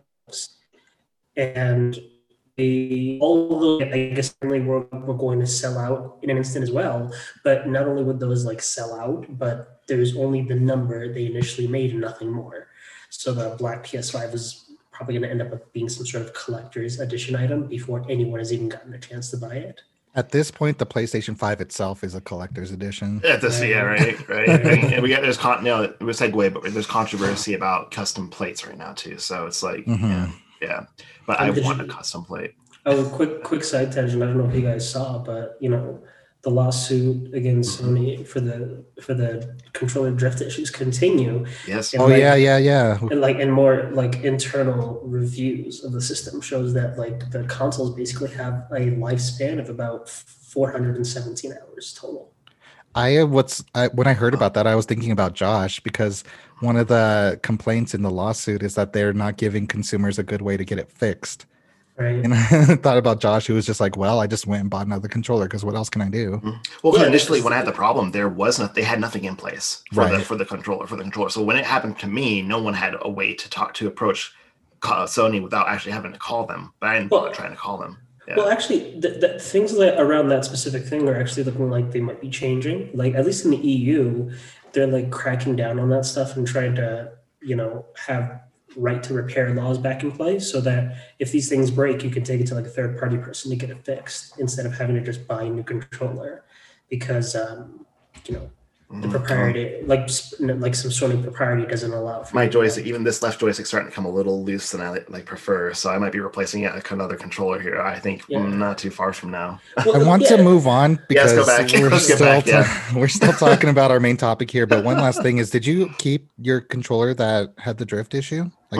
Okay, so when they do fix this, you could get your controller fixed. Yeah, once they put something in place that's actually fair to get it fixed, I'm going to send it to Sony so they can fix it. For real. Yeah. Nintendo's been coming under a lot of fire and still is for this same issue, but the chronicles continue. We'll be covering it on future episodes once we have new developments.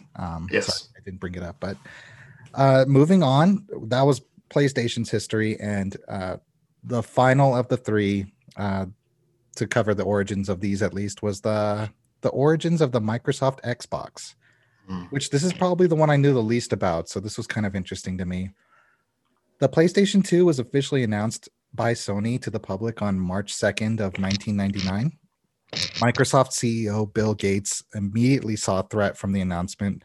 He was thinking the console would steal business away from their line of PCs and divert interest away from his own systems. Yeah. So Microsoft immediately got to work on their own gaming console. Gates first mentioned this console in late 1999 during an interview, saying he wanted the console to attract the best and most creative developers in the world.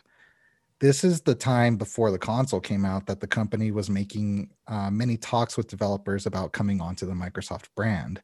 So Bungie was acquired in June of 2000. Shortly after, the announcement of Halo Combat Evolved came from that. The Microsoft Xbox was revealed on January 3rd, 2020. That can't be right. It was revealed at some January 3rd by Dwayne "The Rock" Johnson at the Las Vegas Consumer Electronics Show. And then the system launched November 15th, 2001, 3 days before the launch of the Nintendo GameCube. It is the most 2000s way to release a console, right? That is possible at Las Vegas by The Rock. Oh, I was so pleasantly surprised. Like when the Xbox came out. Oh, yeah. So yeah, it's kind of interesting that the PlayStation was born by a disagreement with Nintendo, and then the Xbox was born from a threat from PlayStation. Yep. I love it. Yeah. So they all kind of birthed each other, and now these are the three big companies we have.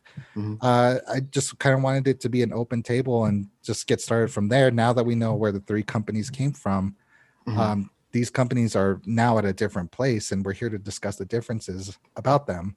Do we want to start with talking about Nintendo, or do we want to compare all three as we go along? I think we should talk about Nintendo because they do have something that puts them completely apart from Microsoft and from Sony as well.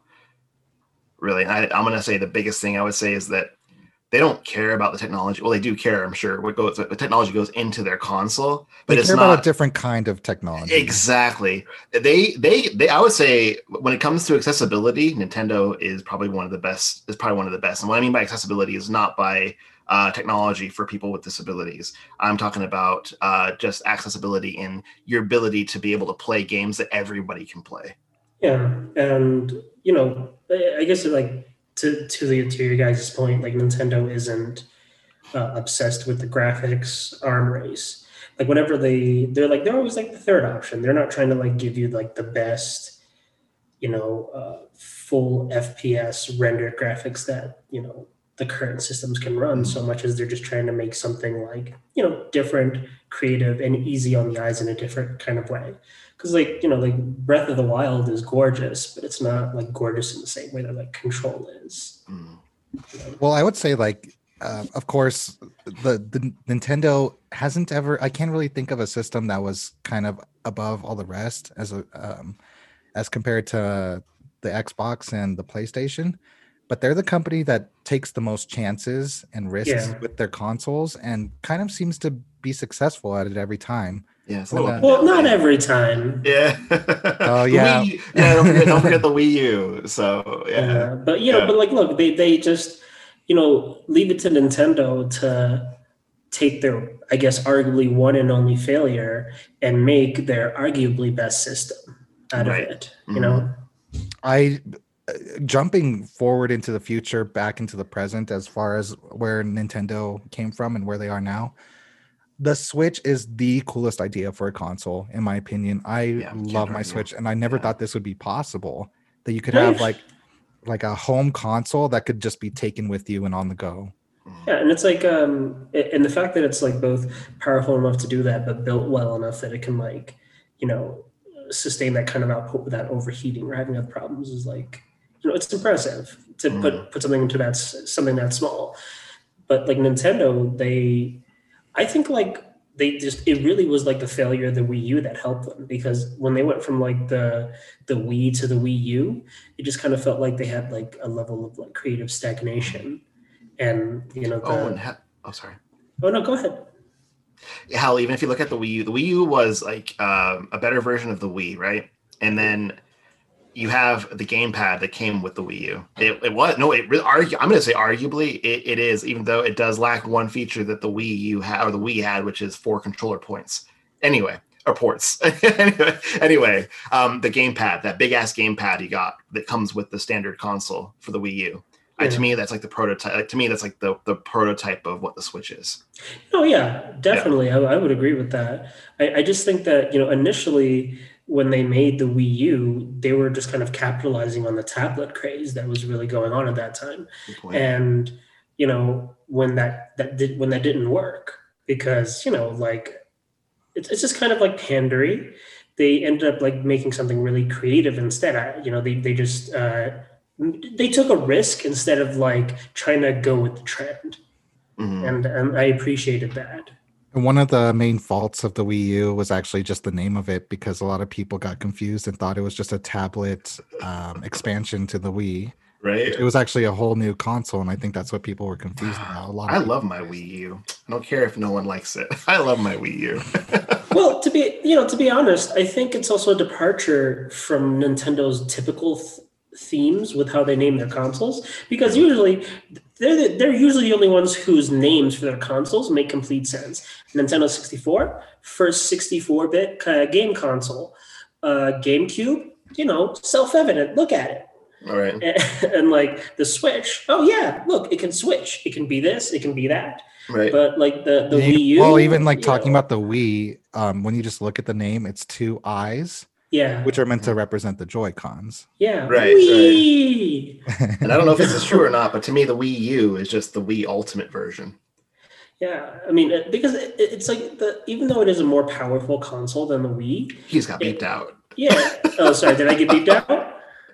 That's what I heard. Sorry. Even though it was like it's a more powerful console than the Wii, I just don't think that it didn't really bring anything new to the table. It didn't have any new features. True. You know, like it had the tablet, but the tablet itself was just a fancy controller. It was didn't HD really also, I guess. But they never utilized it. You know, like they didn't really like utilize it properly in a lot of the games that they brought out for it. So you know, it just seemed like, and it was $400. It was the same price as like a PS4 or an Xbox at that time. And that's like one of the big incentives that Nintendo's always offered is not only do they have accessible games, but their games tend to be cheaper. I think this is worth bringing up since we're talking about Nintendo now. What makes them different from the other two companies is that they thrive the most with first-party games. They're the ones that get the least amount of third-party support, but like are thriving with their first-party games. To add to that, if you think about it, so if you look at the games, see how long they've been out, and you look at how much if you want to buy one brand new, how much it costs you to buy it brand new, they typically don't lose value. Yeah. Because, you know, it's just Nintendo has just like such a sprawling internal research and development sector. Like they have all of these different studios that, you know, they're all their own individual little islands, but they just like work like clockwork. They just work. They're really well balanced. You know, I don't know what their organizational structure is up in there, but it works for them. These games are dope. Absolutely. You know, I'm not gonna lie. Like I had a Nintendo, an original Nintendo, but I was actually a Sega kid. I had the Genesis, the 32X, the Sega CD. I had a Game Gear. I didn't really like stick with Nintendo, and I think I missed out pretty much on all of the systems until the Wii came out. And that's because everybody had a Wii. Like, if you didn't have a Wii, what were you doing? So playing on your Xbox 360. Yeah. Yep. But I don't feel like I really dove back into the Nintendo pools until a Switch came out because it's such an intriguing concept for a system. I'm still obsessed with that concept, but the games are great. The whole concept's great. It's like this is why this system is still selling like crazy because they're doing such a good job. Well, actually, that's why I think like in terms of Nintendo overall, like outside of just of the Switch, which is their like main console, like a lot of the like success that Nintendo saw with their previous generations were actually, you know, they were the only ones that not only had their main console, like the N64, the GameCube, but they concurrently had their mobile consoles, which was the Game Boys or the DSs. They're the undisputable kings of handheld. It's like nobody else could compete. Nobody, even like when Sony attempted that. You know, and again, I thought the PSP and the PS Vita were both really well made. They're good systems. They're good systems. But it's like it's just like Nintendo was just so established because the thing about like the Game Boy or the DS, it's not like necessarily just the features of the console, which is secondary at best. It's just the vast library of games.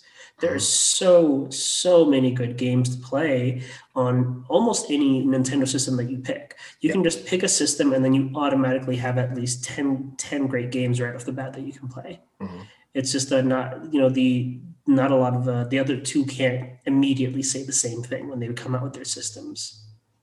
That, but also Nintendo is kind of hit or miss with backwards compatibility. That's such true. as the Wii U was able to play Wii games. I'm not sure if they could play GameCube games. And I know GameCube, the Wii. Okay. Well, the Wii was actually pretty good about backwards compatibility because you could play basically any GameCube game, and not only could you play GameCube games, the discs were different sizes, so they really had to go out of their way to build that in. So, but here's the thing: that the Wii U had the eShop, which was like kind of the last place to get the games that you couldn't play on it, such as like Nintendo, Super Nintendo, a lot of obscure games, which is completely abandoned by the Switch for unknown reasons. There's a lot of games you could buy on the Wii U and play that you just can't on the Switch. That's a different store now. I mean, if I had to guess, and this is just purely speculation on my part, I think they just plan to expand that game library they offer. Like right now, it's like Super Nintendo and Nintendo that you can, you know, play the video game ROM library of. It's a curated list, though. Well, even then, I feel like, the way subscription services are going, I could see Nintendo just raising their monthly subscription price, which is now the cheapest out of all of them at like $4. And and when they raise it, they're going to say, well, it's more expensive at like $7.99 or whatever they decide to make it, but we're going to keep updating these libraries. Like now we have N64 in here and GameCube. Eventually we might have Wii games. But like I say, the disappointment still is that the backwards compatibility is just on the games they pick for you. When I had the Wii U, I bought some Wiimotes, and I was able to go back and play Sonic Colors again. Just because I bought it on there, I was able to play Super Mario Galaxy for the first time. Those are games you can't buy through an eShop on the Switch. Super Mario Galaxy 2 would be a better example because they just re-released Super Mario Galaxy for the Switch, but again, that's a full price game that you have to buy. Well, honestly, I mean, for most of the console war generations, I really think like Microsoft has been the kings of backwards compatibility. Well, let's get to Microsoft then. They really have been. I agree with you. Sony used to be really good at backwards compatibility, but Microsoft is clearly doing better at that than anybody else. I mean, honestly, as much as I am a Sony fan, they abandoned a lot of that backwards compatibility pretty early on, because like the 80 gigabyte PS3, which was the older version and fatter, and the most expensive version of the PS3 that you can get for some reason, it was the only one that was fully backwards compatible. And they phased that out with each iteration of the PS3 that they brought out, and they did. I wouldn't say it was for some reason, because Mark Cerny did a showcase of the PlayStation 5. I don't know if any of you watched that, but it was basically just the tech of the PlayStation 5. It was really boring, but he was talking about backwards compatibility, and he said it's just expensive to get the chips for each individual console for backwards compatibility inside the consoles themselves, which is why that version of the PlayStation 3 was the most expensive and why they don't do it anymore, apparently. Right. And from my standpoint, from having a full library of PlayStation games, I literally, if I want to play PlayStation 2 games, I have to play it on a PlayStation 2. But if I want to play PlayStation 1 games, I can play it on my PS3. Yeah, that's just weird, Yeah. But I mean, but I think that's where Microsoft has an advantage, because either they just have more adaptive technology or they just ate the cost because Hard they to can. say. Well, I mean, I would actually say the latter would be a good bet, because realistically, just as a company that is in its size and in the amount of money it's worth and it makes, Microsoft dwarfs both Sony and Nintendo.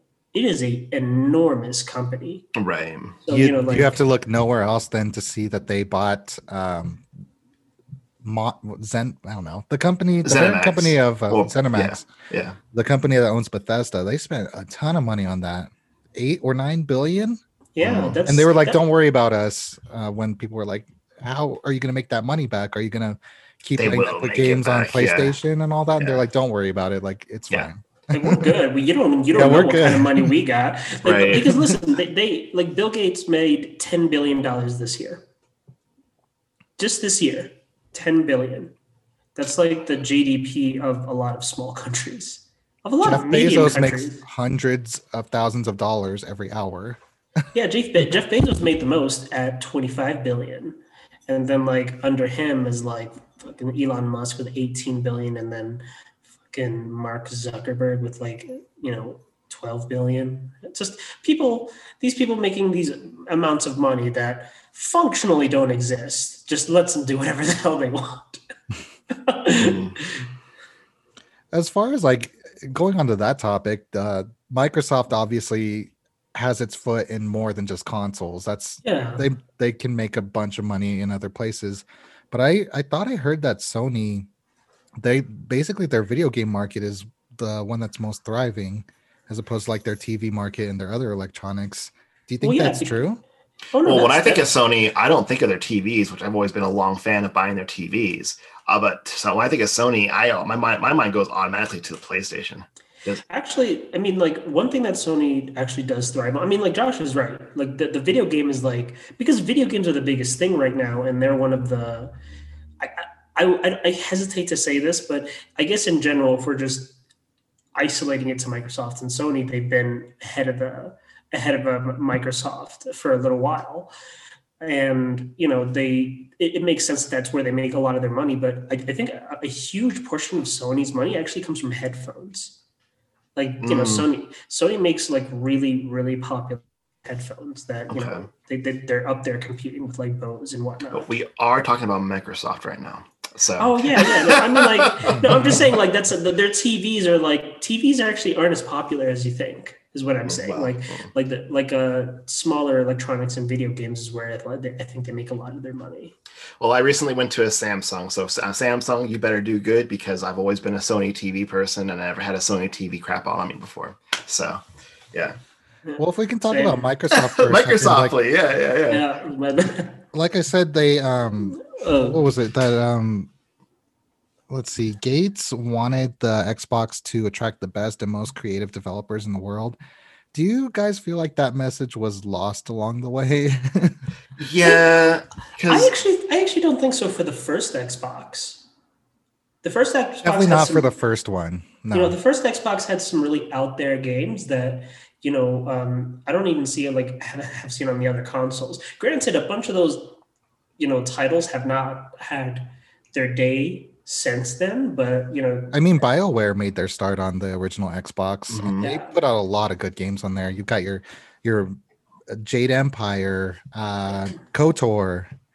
They just made their start there, and they became like a massive where they are now. But they became like they became from that era. This one is like, I think, more niche, but I also think that. I don't know if you guys have heard of it, but Civilization, it got its console start on the Xbox. Oh, I didn't know that. That's cool. Because it came out on like PlayStation well after it came out on Xbox, and then it only came out for Nintendo recently on the Switch. I would actually say to maybe add is that I think honestly it wasn't until the Xbox One that Microsoft kind of lost its way when it came to exclusives. But I think a part of that is because Microsoft, they had for being people who just came out with their very first system. I mean, I don't think the Xbox was as impressive as the GameCube or the PS2, but it didn't have to be, because the PS2 and the GameCube were like the second and third or second and like fourth systems for like Sony and Nintendo. They kind of got a chance to work out their kinks. The thing is that the GameCube, though, I don't think it was a critical success like their other systems were. No, it wasn't. Oh no, it wasn't. But they were fine because they still had their because DS. They're Nintendo. Yeah, the Nintendo DS was selling out like crazy. But like the Xbox, it just for the first system that was just essentially a beta test before the next ones had come out, it did really well. And then when the 360 came out, it just such an awesome system. Yeah, in terms of like how well it did, the only like comparable thing up until that point was the PS2. So it was insane that they were doing that well, and I think they just kind of got complacent in like the enormous built-in audience that they formed during the Xbox 360 era, and they thought, okay, so we have this gaming core community locked. So now we want to like reach a more general audience by making this like an all-purpose media system, sort of like games here. Yeah, that's kind of what screwed them over at that E3 when PlayStation 4 and Xbox One were announced, I believe. And the unpopular policies, like not being able to share games and stuff like that. But I think basically when PlayStation 2 came out and then when the Xbox came out, that's when console wars really started to become a thing. Yeah, I think because it was like either you were on Team Microsoft or Team Sony. People just kind of had a split there, and that's where it began, and it's kind of still going. Actually, from a personal standpoint, originally I went from Sega to Sony to the PlayStation. And then I went from the PlayStation. I got a PS2. To this day, I know you guys are different, but I don't like the PS2. And so that's when Microsoft won me over with the Xbox. I loved the Xbox. And then I stayed with Xbox until Xbox One came out. I did get a PS3, but didn't stick with me either. It was the Xboxes that stuck with me until the PS4 came out. What was it about the Xbox that won you over the PlayStation 2? Mass Effect, Dragon Age, basically RPG. I forgot about Dragon Age. Yeah. Yeah. I mean, honestly, if you really want to play, when it comes to RPGs, Xbox One and PlayStation One, the original PS1, PlayStation, and the PlayStation 3 are the superior consoles for RPGs. But I felt like Xbox had, when 360 came out, had really strong Western RPGs to play. Fair, yeah. There wasn't a lot of that on PlayStation. Well, we haven't heard much from Fabrice, but since we're getting to that era, like with the Xbox versus PlayStation 2, I had an Xbox, but I was definitely a sucker for my PlayStation 2. I had a ton of games on that. Fabrice, what did you used to play on the PlayStation 2? What kind of drew you to that system? Well, originally I was supposed to get an Xbox, but my parents came home with a PS2. So, I don't know, sold me on that with Grand Theft Auto 3 and then Silent Hill 2. And just, it was more games that I've played on the original PlayStation. That kind of just kept me going with Sony from there on out. Just like nostalgic feel. And they just first like gave us good content. So I really enjoyed that. But I also know that they kind of put people in boxes and we all kind of just had to like compete with each other back in the day. So I was just really devoted to Sony at that point. And now that I'm older, I'm more open to give Xbox a chance. I really want to get an Xbox Series X and dabble and see what they can give me. And because I'm a huge fan of Nintendo, so I just want to be a part of everything at this point. But back in the day, they kind of just herded everybody. They herded everybody into these little boxes, and we all went into it and stuck with it. So, yeah, and I think people kind of just stuck with what they, for the most part, people kind of just stuck with where they started. I remember some of my friends, like when the PlayStation 3 and the Xbox 360 were coming out, it was people were like, well, all my friends are on this system, so I'm just going to continue with that one. Yeah. But I think the big turn was PlayStation 4 and Xbox One, because that's where a lot of Xbox gamers, I think, made the switch, pun intended, but they jumped over to the PlayStation just because Xbox One just kind of lost a lot of people with what they were trying to do with their system at the time. And even though they went back on their word and changed up the things that people didn't like, I think the damage had already been done at that point. Yeah. I mean, they still stuck. I mean, I still think that when it comes to all the console designs, Xbox is the better of all of them. Because I like that box. I like the box shape, honestly, because it reminds me of a PC.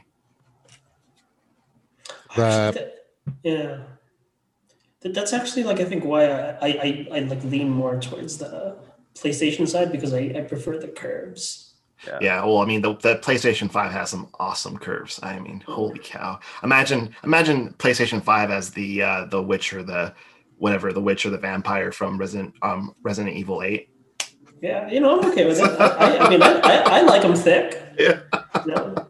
I guess if we're giving our preferences, the PlayStation 1. The original PlayStation changed my life as far as gaming went. Like I was obsessed with Sega Genesis and all my games on there, but PlayStation 1 blew me away. So of course I stuck with Sony through the 2, 3, 4, and 5 now. The 2 specifically I loved because like Fabrice said, it just like continued the series that I loved from the first generation. And it just like those remained console exclusives for the PlayStation 2. That was still when there was a big separation. Like the games weren't cross platform at that time. They just weren't. You had to go to one platform or the other for the games you wanted to play. Yeah. So of course there's a lot of, even though I had an Xbox, I just didn't really invest in it. So I didn't get a lot of those experiences like Fable or Halo. I played Halo 1 and 2, but I just never continued with it just because I never continued with Microsoft. PlayStation 3 and Xbox 360 is when it kind of got a little bit more of the waters mixing together, and you started seeing games coming out for both consoles, and we were just all kind of able to talk a little bit more to each other. Well, I mean, games are a lot more segregated in the initial console generations. Like I think, I did like the the PS1, but the PS1 wasn't actually quite enough to like really keep me like dedicated to Sony. It was like, you know, the first game that really like got me on the PS2 was like Metal Gear Solid 3. And, you know, then, you know, Final Fantasy X and then Kingdom Hearts and Devil May Cry. Like, I think this like, if you like really like, I think at that time I was really more just kind of attracted to kind of like Eastern styled titles, and that was like more dominant on like on PS2 versus like, you know, like Josh was saying, where like more Western type RPGs were dominant on the Xbox. But you know, when then you get to PS4 though, then you had things like spread, Witcher, like you have stuff, like you have like Witcher, and then you also have like things like Dark Souls, which like kind of, you know, mix the Western stylings with like, you know, some of the Eastern game design sensibilities. I think that's a really important distinction to make, because when we first started gaming back in Nintendo Genesis days, even moving into Nintendo 64, original PlayStation days, a lot of gaming was coming from Japan and the East.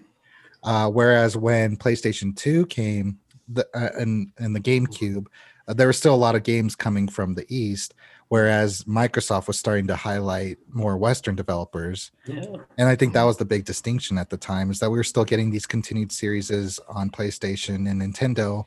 Microsoft was bringing new developers up to the plate.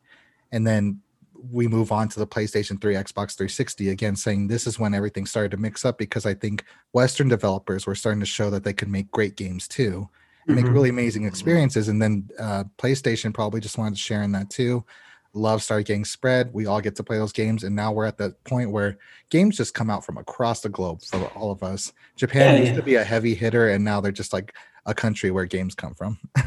I mean, I think they still are heavy hitters, but I think it's like what kind of distinguishes that relationship is, you know, by the time we got to the PS4 Xbox One era is when, like, you know, they both like Eastern and Western game designers started to use each other as serious influences for games and try to, you know, basically get out of their comfort zone in the kind of games they design.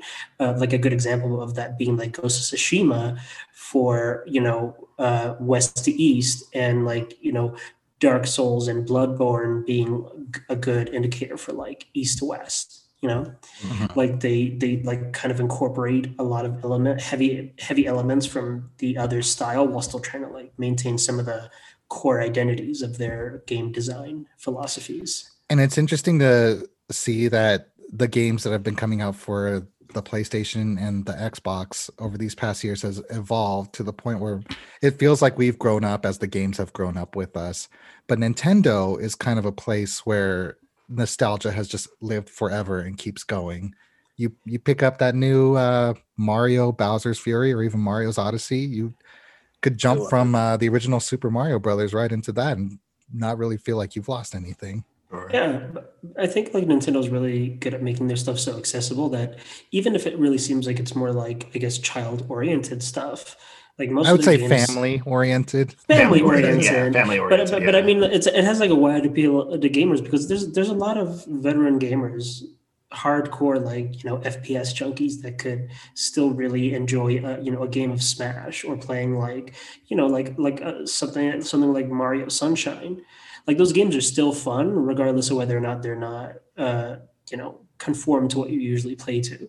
Like I feel like for a lot of people who aren't necessarily super invested in Nintendo, like you know, like maybe like someone that's more oriented to like Josh's style of gaming, like Nintendo was like a nice vacation from the usual games that you play before you kind of get back to it. Yeah, Nintendo just like knows how to do fun.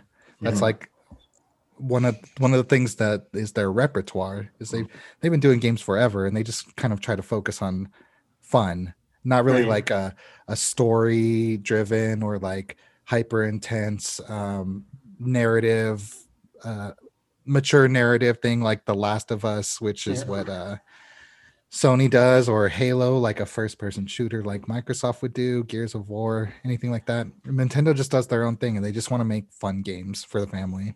Well, not just, but I mean, like that's a lot of what they do, and it works for them. Yeah, like because I actually watched this interesting video a while ago on how the design philosophy for Nintendo starting with just the first Mario, and they literally like made it so that each part of the game teaches you how to play the game as you're doing it just by virtue of the mechanics, and it's made so that literally anybody, it's like a dummy-proof game that anyone can get into, so. I like how they just kind of intermingle the sensibilities of gamers like that. It's really interesting. Sure. And I didn't want to make it sound like they dumb down games for people. They just make games accessible to more people than. I don't think that's dumbing down. I think that takes a skill. It's hard to make a game, both like have high quality and appeal to everybody. Usually games like that end up being like phone games rather than like, award-winning titles. That's true. I mean, hell, like if I want to play a game that has one of my favorite video game characters, I have to play Nintendo. Like if I want to be Link in a Zelda game, I have to get onto Nintendo systems to play as Link. Right. Yeah. And it's like, I don't necessarily like love proprietary stuff, but because it feels like Apple in the form of gaming sometimes. But at the same time, when you really think about it, I don't really feel like a non-Nintendo studio could really give you a super authentic Nintendo experience. Well, you brought up Metroid Other M earlier, which was noteworthy to me because I'm not well versed in Nintendo, but I know Metroid Other M was not well received. And I remember Ninja Theory worked on that, right? Yeah. Ninja Theory or whoever the company was that used to work on Dead or Alive. Maybe it's just Team Ninja. Ninja Theory is who worked on Hellblade. Sorry, Team Ninja. But yeah, when other teams try to work on what Nintendo does, I'm not sure it's as successful as what Nintendo does in-house. They just know what they're doing. And I think they acquire studios that are kind of the same way. Like Game Freak isn't owned by Nintendo, but we all know Pokemon is just a Nintendo game. Yeah. Right. But I think it's like they give them enough freedom to like let them do their thing, but still enough Nintendo's injected in there for it to be Nintendo. Like I think with like the Metroid Other M version, they tried to give it like a new gameplay mechanic that people aren't as used to with Metroid, which is like kind of like slower, more explorative. You're looking for weapons and bosses, and turned it into like something that would be, I guess, more appropriate as a Dead or Alive game versus a Metroid game. I don't think I actually would argue it's not necessarily a bad game, but it's not a good game for Metroid. If that makes sense. Yeah. Okay. I guess as part of this discussion too, I think we touched a little bit on it earlier, but with PlayStation 2, GameCube, and Xbox coming out, that's when the console wars started. I think the internet and the gaming community as a whole is at that point where we're trying to get rid of that, but it's still a thing, especially with the fourth so sad. The fourth army for the console war being the PC master race.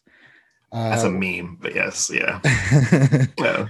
But what do you all think of that? Personally, I would say that I did used to be a Sony fanboy, and I think it's just like, as obviously I've been gaming for years, my mind has expanded, and I do enjoy all the companies. I want to get an Xbox Series X, but it's just so hard right now. But I did game on the Xbox.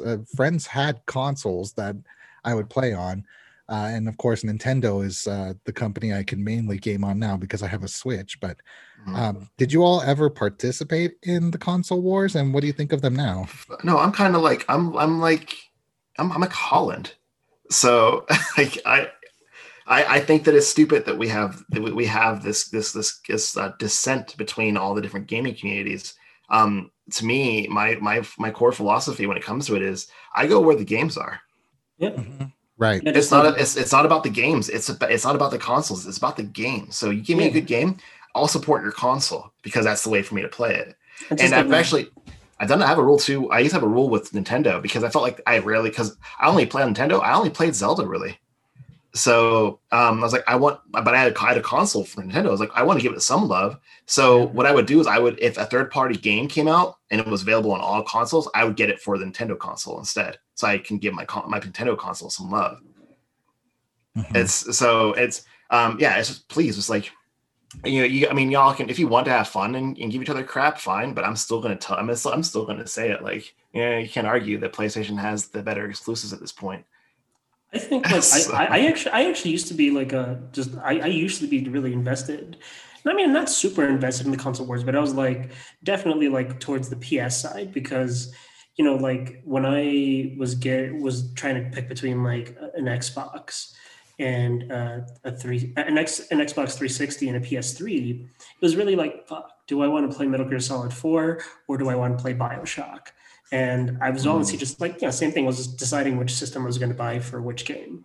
And then, BioShock just came out for the PS3. So I'm like, oh, cool. I can get both. So I'll just go with the PS3.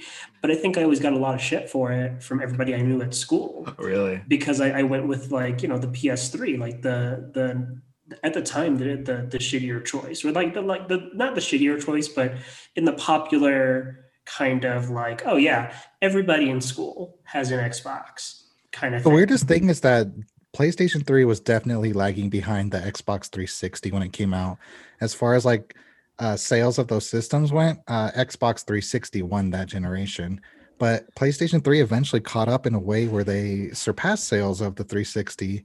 And now we're at a point now where I guess this is not now, but for every PlayStation for every let me start that over. For every 2 PlayStation 4s that were sold, 1 Xbox One would sell.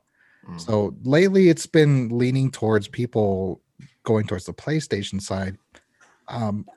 Again, like Josh said, we're kind of going where the games go.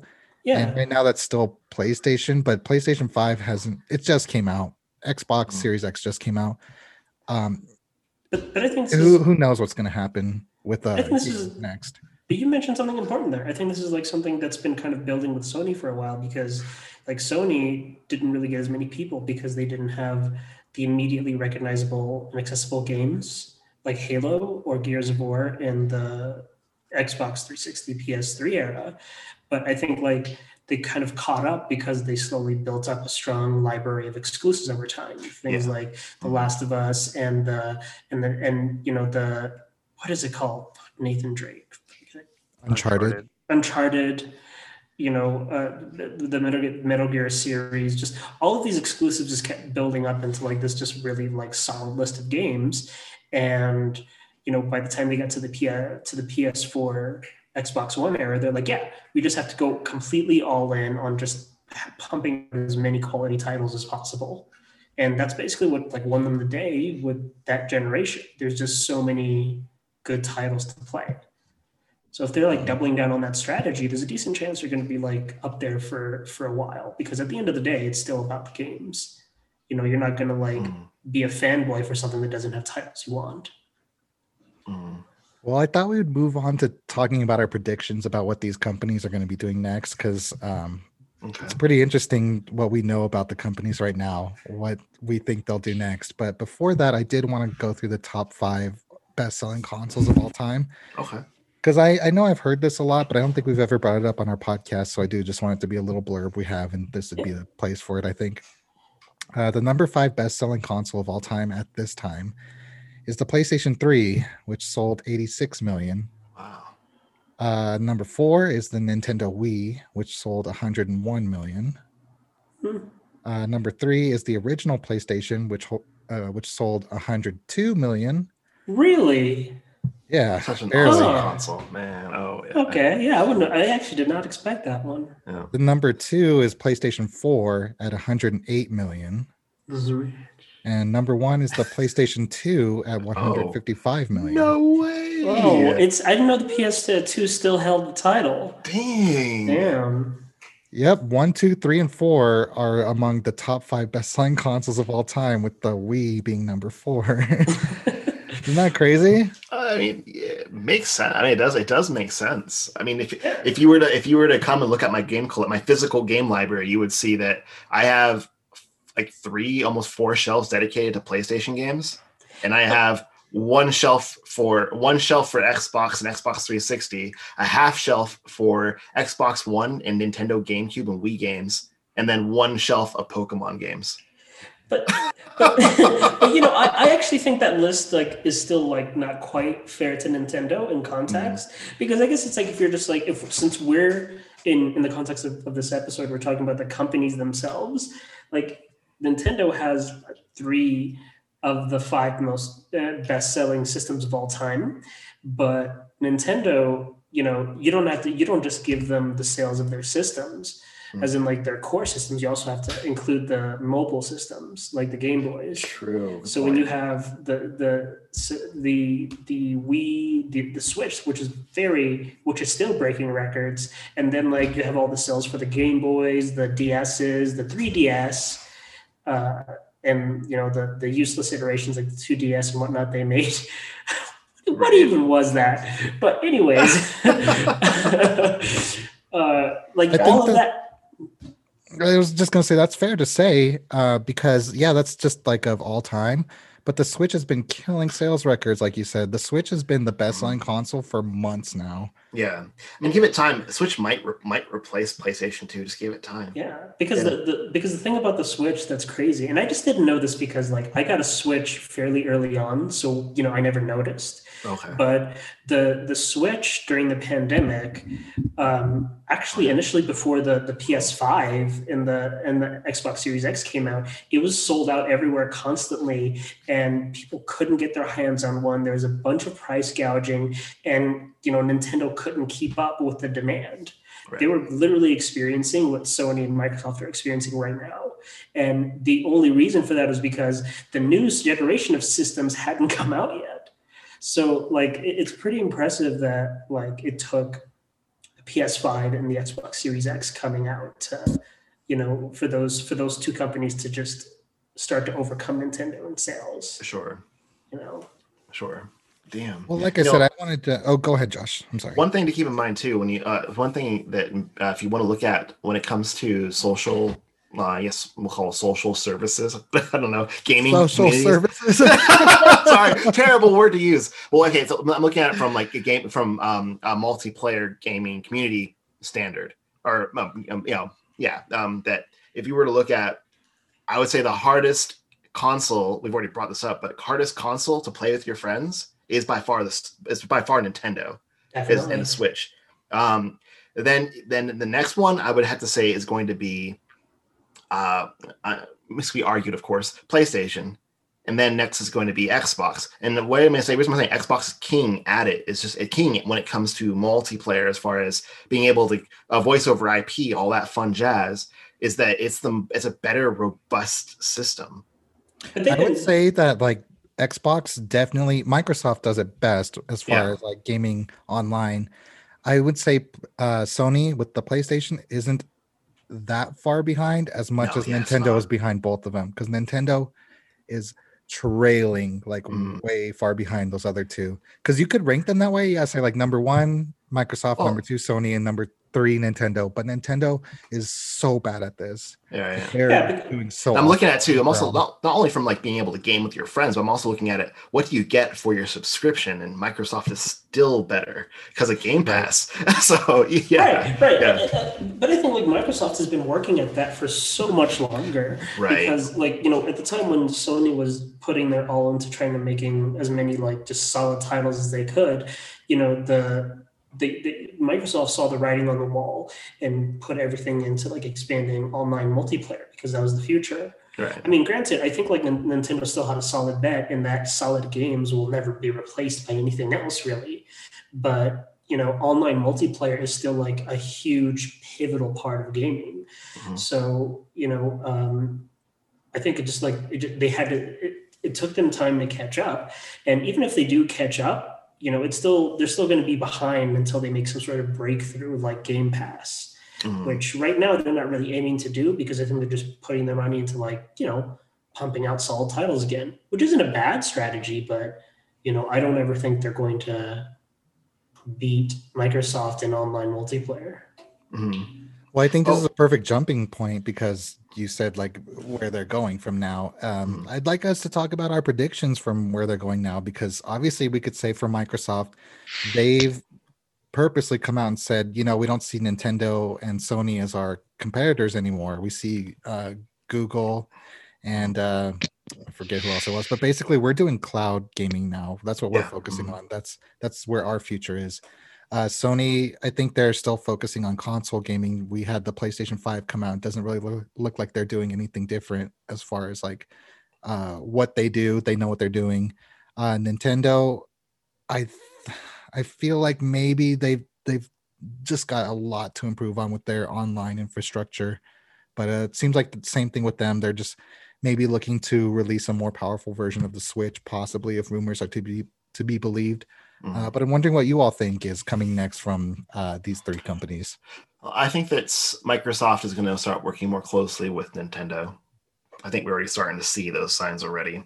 Yeah. So I do believe that at some point, Nintendo is going to improve their online subscription, that they're going to actually try to be competitors to let us be able to play Splatoon 3 together, not having to be on Discord or Skype to be able to talk to each other, or our phones, because I'm trying to figure that out. So I've got a friend who literally met playing Division 2, found out that he also plays Monster Hunter. He's a speedrunner. And I said, well, hell, man, I love Monster Hunter World. Let's go play some Monster Hunter together. Asked him, are you interested in playing Monster Hunter Rise? Because I'm getting it. He's like, well, yeah, I think I'm going to get a Switch. I'm going to get a Switch and I'm going to get Monster Hunter Rise. And I thought about it. I was like, well, hell, dude, how the hell are we going to talk to each other and play this game so together? You're going to have to put your headphones on and then put an earbud that's connected to your phone underneath one of your. We're going to use Discord. Yeah. See, that's so shitty. Yeah. We're going to use Discord. We're going to use Discord to talk to each other. So it's like, I can use my PC to do it. It sucks I'm going to have to do that, but that's the way it's going to have to be. I think if history has shown us anything so far with Nintendo, though, it's like whenever they improve something they are kind of lackluster on, it's usually not in like incremental kind of things. It's usually in this kind of huge burst, you know?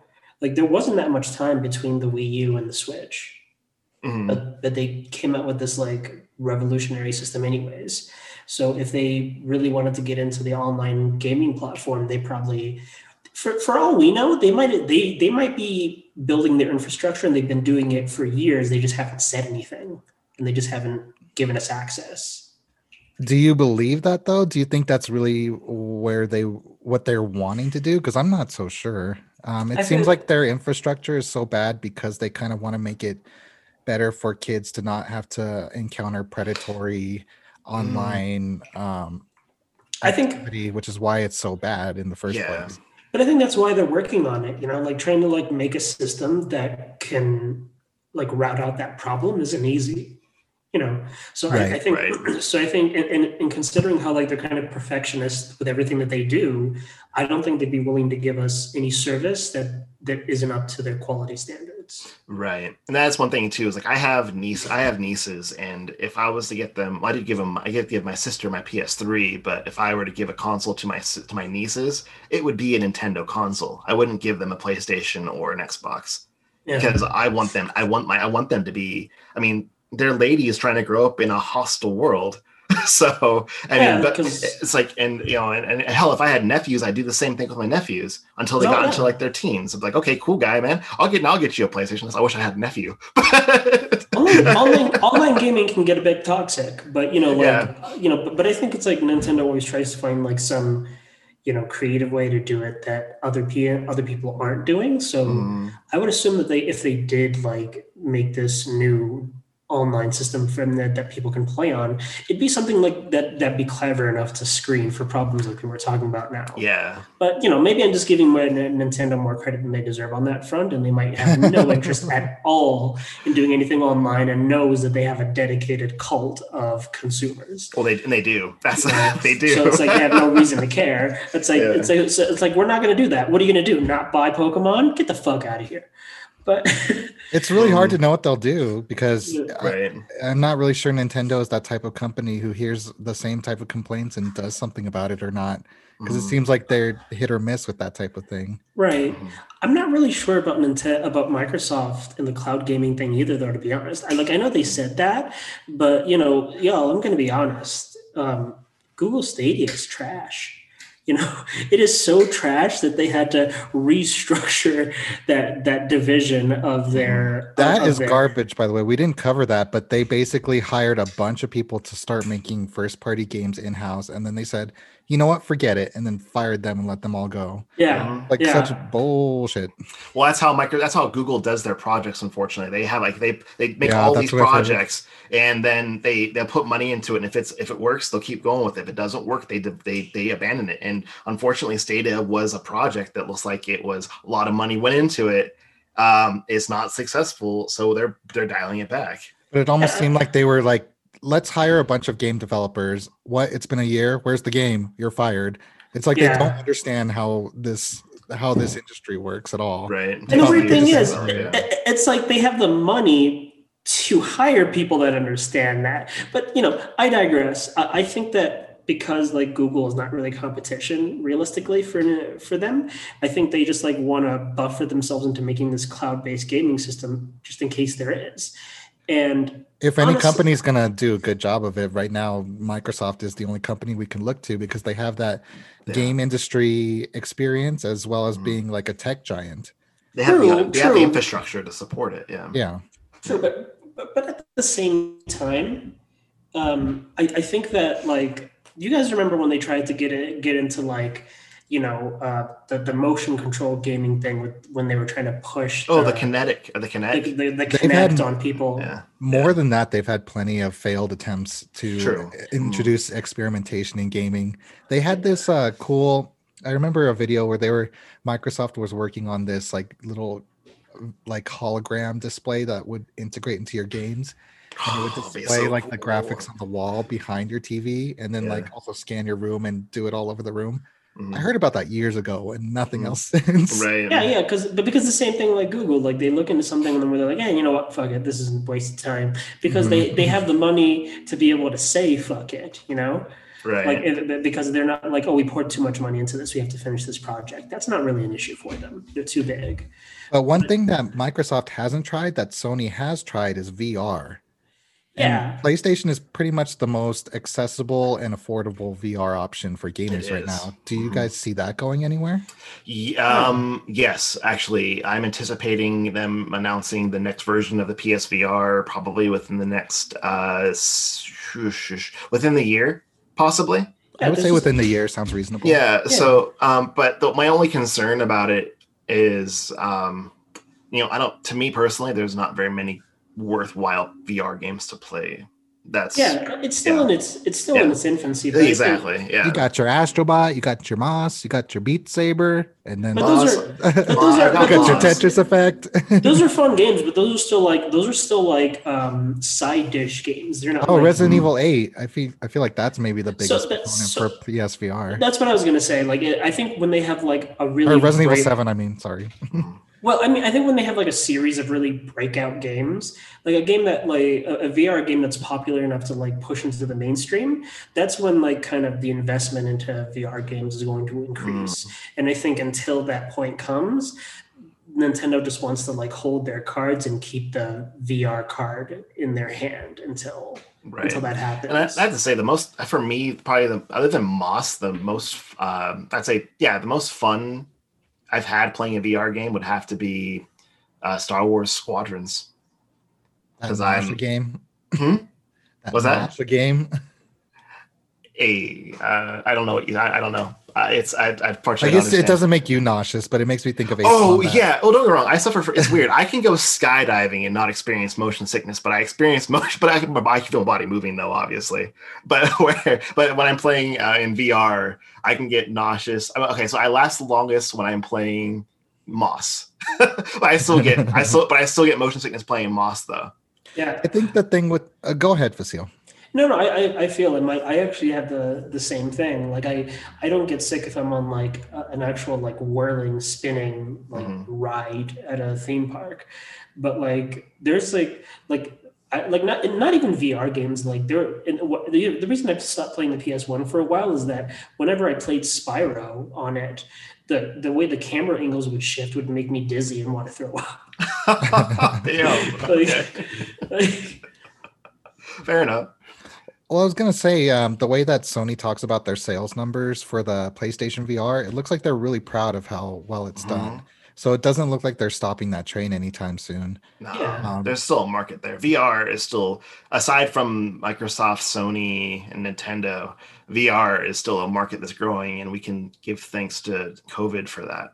Yeah, and I think that Sony is taking a similar approach with VR that like Microsoft is taking with this cloud gaming business, where that, it hasn't blown up yet, but if it does, they want to be like the primary established purveyors of that when it happens, so that they're still going to be the first person to go to for that type of content. And I think that PlayStation is still kind of in that market too. I think they're not as serious about it, but they did lower the price for PlayStation Now, which is their gaming streaming service, to about $10 a month, which is a good price for it now. And who knows if they're actually trying to make it more interesting to people so that they can improve on it, or what they're doing with that. But obviously they still have that part of their business that they have open still. Okay.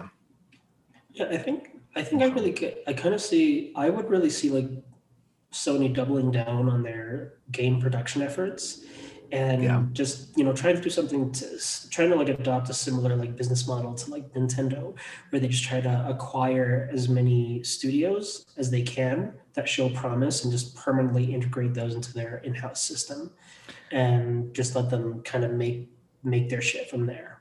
We didn't mention that either, but like, of course, Microsoft is releasing all their games on the PC, so console exclusive isn't really a thing for them anymore. But at the same time, I think that they've really taken a note from Sony in that lately they've been buying up studios like crazy. A lot of notable and good studios, and the games that those studios release still come out for the PlayStation. But I'm kind of curious of what's going to be the future of that, what it's going to look like in about 2 to 3 years when they have all these companies still under their belts with their games finally releasing, and if they should have more studios under their belt by then too. Right. Well, I don't know. I think like, even though like I think Xbox still has its exclusives, even if they are available for PC as well, I think it's still exclusive in the sense that there's a lot of people who are just intimidated at the thought of the PC, and it's just more comfortable to just have an all-in-one system that does everything for them. Because for a lot of people, I don't mean like just PC, because Microsoft has acquired Double Fine, which has Psychonauts 2 coming out in the future, which is still releasing for PlayStation. And same with Bethesda. They have Ghostwire Tokyo coming out later this year, which is going to be a PlayStation exclusive for a while before they can actually put it on Microsoft systems. So it's almost like Microsoft is okay with sharing their games with PlayStation and even making exclusive games for them at this point. But not knowing what the future of that looks like as these companies continue to be under their wing. And like I said, in the future, should they have more companies under that Microsoft brand? Well, I think it might be that Microsoft is changing their strategy, because like for them, with Sony, like their games are the most profitable thing they have. The PS5 is like their lifeblood. With like, Microsoft, that's just a piece of their like empire. And they're just trying to polish that particular part of it. So, I think they're just like Samsung. Samsung is huge, not just because they make the Galaxies and the TVs and the headphones and whatnot. They also build components that the other companies rely on. Apple's chips are made by Samsung. There's a bunch of stuff that Microsoft uses that's also made by Samsung. So, but in turn, Microsoft does that same thing. There's so much shit that they make for other companies. So even if like they're not in direct competition with them, they're still profiting from their success. Like they're not making as much if they at least put in the effort for their game now, but it's still like more sustainable to like lease out some of this stuff. So for them, it's just like more revenue stream. They don't have to beat Sony in the video game console market to make as much money, if not more than them, They're just, it's just the size, because like really when you think about it, only Nintendo and Sony, I'd say, are like really majority game companies. Microsoft is a tech company. I think we've covered it, guys. I think so. We went to the past, we went to the present, and we talked about the future. Anything else you guys want to say about Nintendo, Sony, and Microsoft? I do got to say this. So one of the great things I thought about, I experienced recently playing, Division, was I got to go on a raid with a clan that I never knew about. That said clan is called Zero Foe Given. And the event was just a raid called Iron Horse. But the what was the requirements, though, prerequisite to be able to go was you had to have the tight red leather jacket from the Resident Evil 2 event. So it's Jill Valentine's red jacket. Are you sure it wasn't Claire Redfield? Maybe it was Claire. Redfield. Maybe it was Claire. My bad, Claire. So we had to wear Claire's. I don't play Resident Evil. I had to. Everybody had to wear that red jacket. And I thought, no, this is kind of this is just gaming in general for communities. Is just that one of the best things that could definitely benefit Nintendo is having a better online system to be able to organize community events. Like what I got to experience recently. Mm-hmm. So I don't think that Nintendo likes organizing community events, though. To be honest with you guys. Well, I know. It's just, not only that, they keep making these games that letting these games be made on their console that require co-op, and there's no way to communicate with them other than having. They're gonna have to figure something out before Splatoon 3 comes out. Yeah, the Smash community, they show no support at all, and a lot of times they sometimes actively, we're not trying to help you guys out, right? Super Smash Bros. Ultimate got taken out of Evo this last year because of their online infrastructure. Yeah. Mm-hmm. So I don't know. It's the biggest thing is that we are, as humanity is evolving in social dynamics. So it's like that. Gaming is a part of culture now. It's popular now to be a gamer, right? It's back when we were younger, it wasn't popular to be a gamer. Now it's socially accepted. Online is more important than ever right now, especially with the new generation. Yeah. Mm-hmm. Every time I go into a house, not every time, but most of the time when I go into a house to do my job, and there's kids there and they have control of the TV, it's Fortnite I see on the TV, 9 out of 10 times if they're on the TV. Mm-hmm. So it's a big part of gaming now, and Nintendo's really got to do a lot to catch up. They're doing good at what they do, but they got to work a little bit harder because there's something that they're not catching up on that they really need to as far as current times go. I think they just don't know how to thread the needle between keeping their family-friendly persona while also connecting it to this greater community that isn't always for that type of content. They're a video game company. Step it up. Yeah. All right, guys. About ready to close out if you guys are ready to. Absolutely. Yeah. Yes. All right. Thank you guys so much for joining me. It was an interesting topic. I think we got a really cool episode going on right here. But first off, let's give special thanks to Anchor.fm for hosting and distributing our little podcast show.